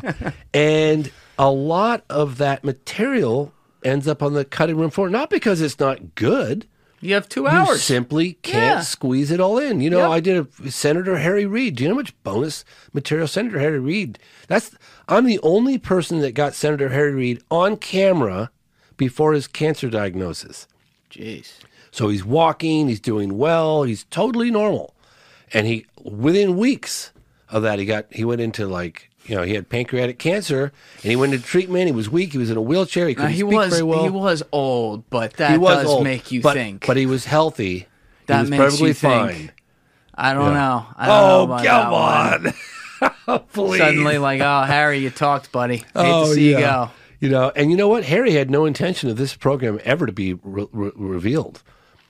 He signed something to talk with you, obviously, right? Well, no, yeah, but it was on the front page of the New York Times. It was exposed what he started. Look, he kept it secret.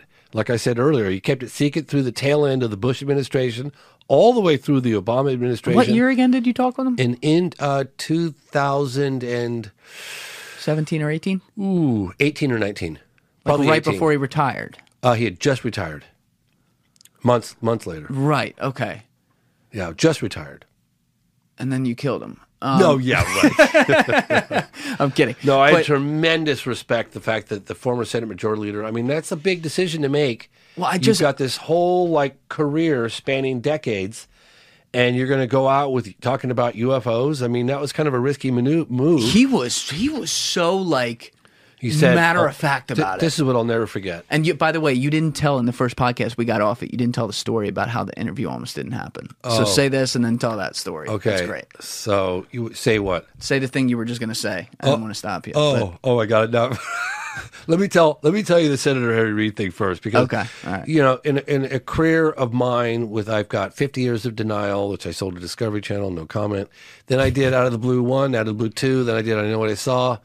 Then I did The Phenomenon, and suddenly I'm doing The Phenomenon, and suddenly I've got the opportunity to interview a household name, someone who's never gone on the record talking about UFOs in the past, former Senate Majority Leader, one of the most powerful men in America. And it's and I wasn't talking to my partner Rebecca about it. I wasn't talking to my friends about it. It was all brewing behind the scenes. I didn't want to jinx it. It was going to happen, because, you know, sometimes someone will get cold feet, or for whatever reason, they'll just be like, you know what, I thought about it. I'm not going to do it. So don't talk about it. Just go get it done. So months of back and forth, at least maybe 2 months of back and forth, 3 months of back and forth, maybe longer, right around that period of time. George Knapp is being incredibly mandatory. I couldn't have done it without him, ever. And then he agrees to do it. We get all the camera crew to Las Vegas, and we're going to meet in the Las Vegas University, so LAU or something, or LA. Anyway, we meet at his office, and then there's a library. UNLV. Yeah, it would have been Nevada, University Las Vegas. Probably, yeah, Okay, University of Las Vegas. And we meet at that instead of, because he also had an office in the Bellagio, and they didn't want to do it there. Of course he did. That's great. And it's all happening. I'm in touch with his assistant. I think her name was Kate, and going back and forth. Everything's going great. Here's the directions. We're going to do it tomorrow morning at 10 o'clock, whatever. He's going to have 55 minutes, and he's going to show up here. We'll let you guys in a little early so you can get set up. Here's the directions. Well, that night, my wonderful director of photography, David West, his son, I guess, was bullied at school, and his wife called, and he was all distraught, and I guess he got hit, and he went to the hospital for whatever little scratch or cut, or had to get some stitches, and he was distraught, rightfully so, and he was up all night. And I guess the next morning, Dave was going to leave early, and he was going to get set up, because there's a lot, setting up all the lights and getting the whole, we wanted to get plenty of time to do all that. Got the sound guy coming, lighting, and really, this is my biggest interview of my life, my whole career. We got the camera set up. I even went as far as the backdrop, which was a library, and I was putting the books in the right order and color coordinating them, and I spent a half an hour, 45 minutes just getting the books looking great, and rechecking. Danny Jones would be proud of you for that. And rechecking this thing, getting everything set up, and we're minutes away. I get a text from the very man, George Knapp, who set this whole thing up, who's instrumental in setting this whole thing up. And he says, call me immediately, fucking right now. I was like, oh my God, Jesus. Look down, I'm like, God, what happened? Did I do? So of course I call him immediately, and he goes, this interview is about to be terminated. I was like, what?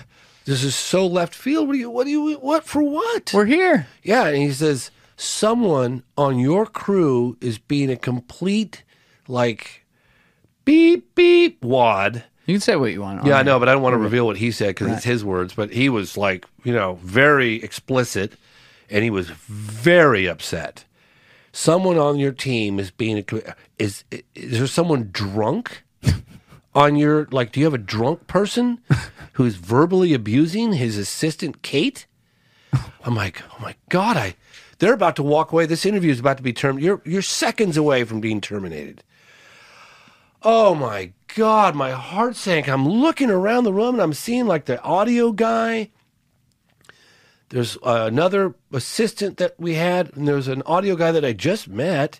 I'm like, God, I don't even know him. He looks so nice. Like, what's your problem, motherfucker? Yeah, I'm looking at him. I'm looking at everybody. I'm like, and I look over and I see Dave, the director of photography, and I see him, and I look at him across the room, and I looked at him, and he looks back at me, and he's like, he's setting up a tripod or something. He's like what?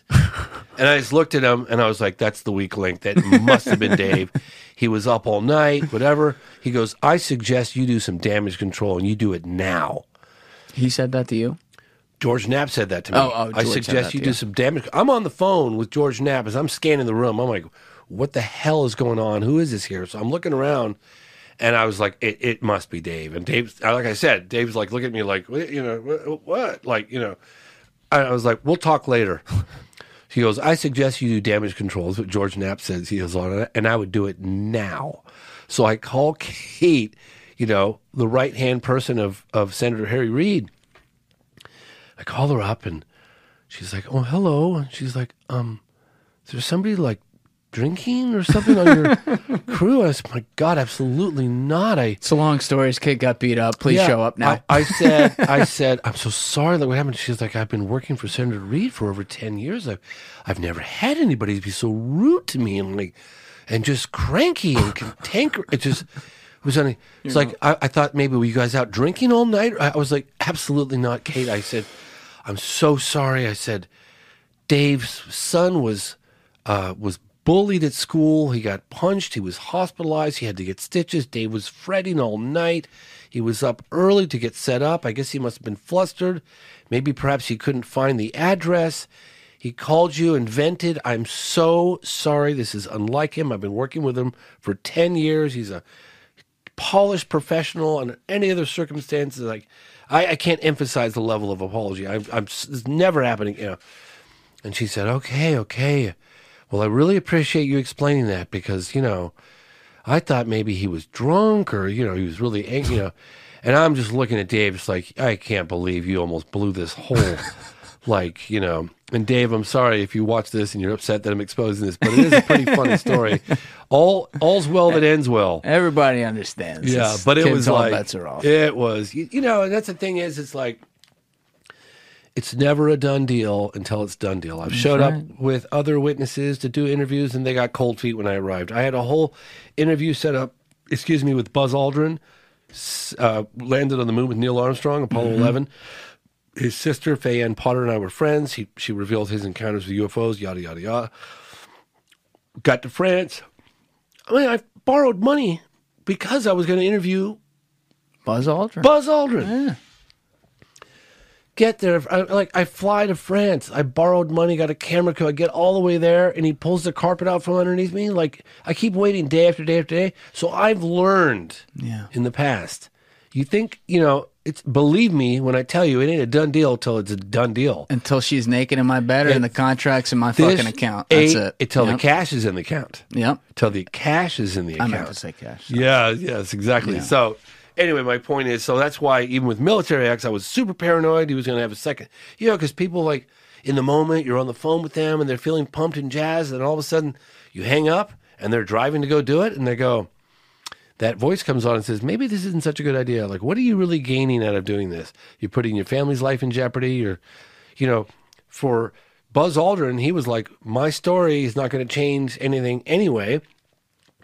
And it's going to jeopardize, undoubtedly, my efforts to get money, to raise money for, with Congress to develop rockets that are going to put citizens in space.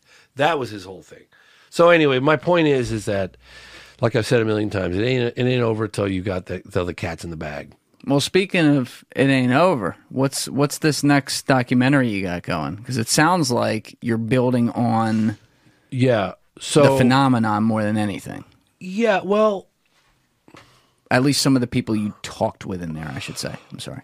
I've met with a lot of military people who have personally handed over unambiguous, crystal clear, broad daylight footage of UFOs. UFOs chasing rockets at Vandenberg Air Force Base, Atlas rockets, UFOs landing at Edwards Air Force Base circa 1957, photographic evidence from Phoenix, both civilian, primarily military, that gets handed over to some unknown government agency. So I've been hearing this for a while, and I can back it up with proof of on camera, that I've taken personally from the witnesses who personally handed the physical taped evidence over to the government. So I've been hearing this for a while.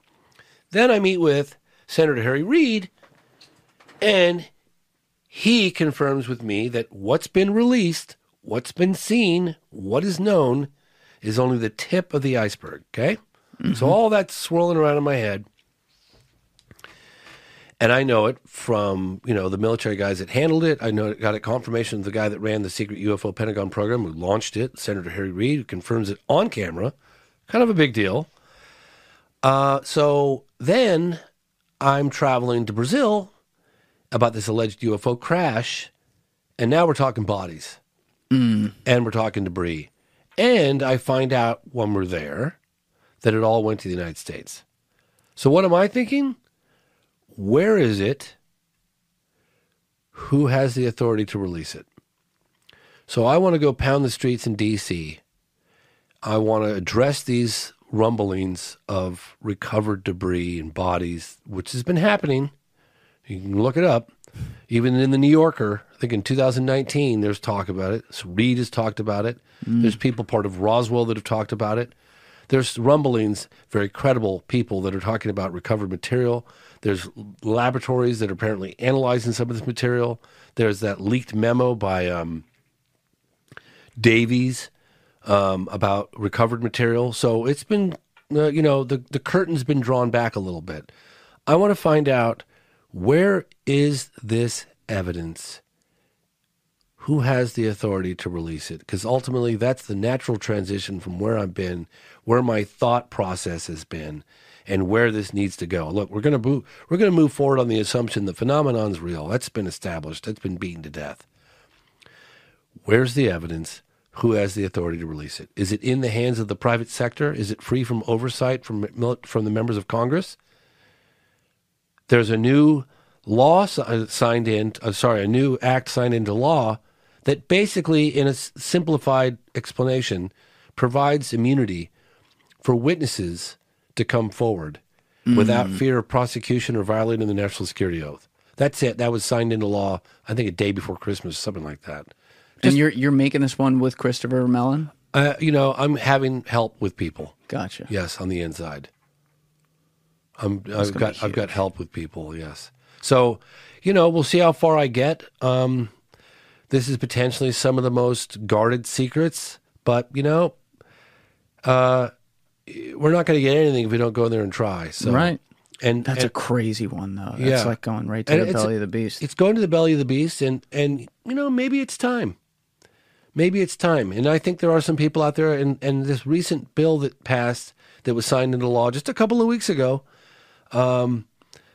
it would provide immunity. And I'm hearing that there are already people queuing up to go through the process and it's got to get approved with Congress and stuff like that. But believe me, there are members of Congress that want the truth out too. So the intelligence people, the people with the goods are less inclined to want this out. They're going to have egg all over their face, and it doesn't benefit them in any way coming this out. But people have had it.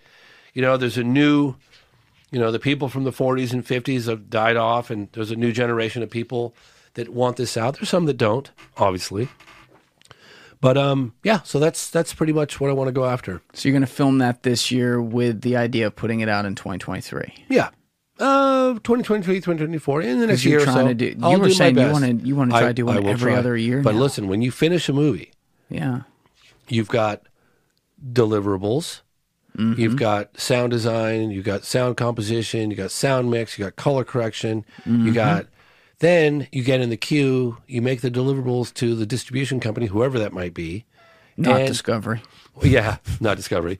And then there's like a 3, 4, 5 month processing waiting where they build all the data, they get the all the subtitles done, all the different languages, all the, that takes time. It's a lot, yeah. It takes time. So even if I finished the film within a year and got it in the queue, that takes time once it's in the queue to actually officially release it. You got to get all the press stuff written.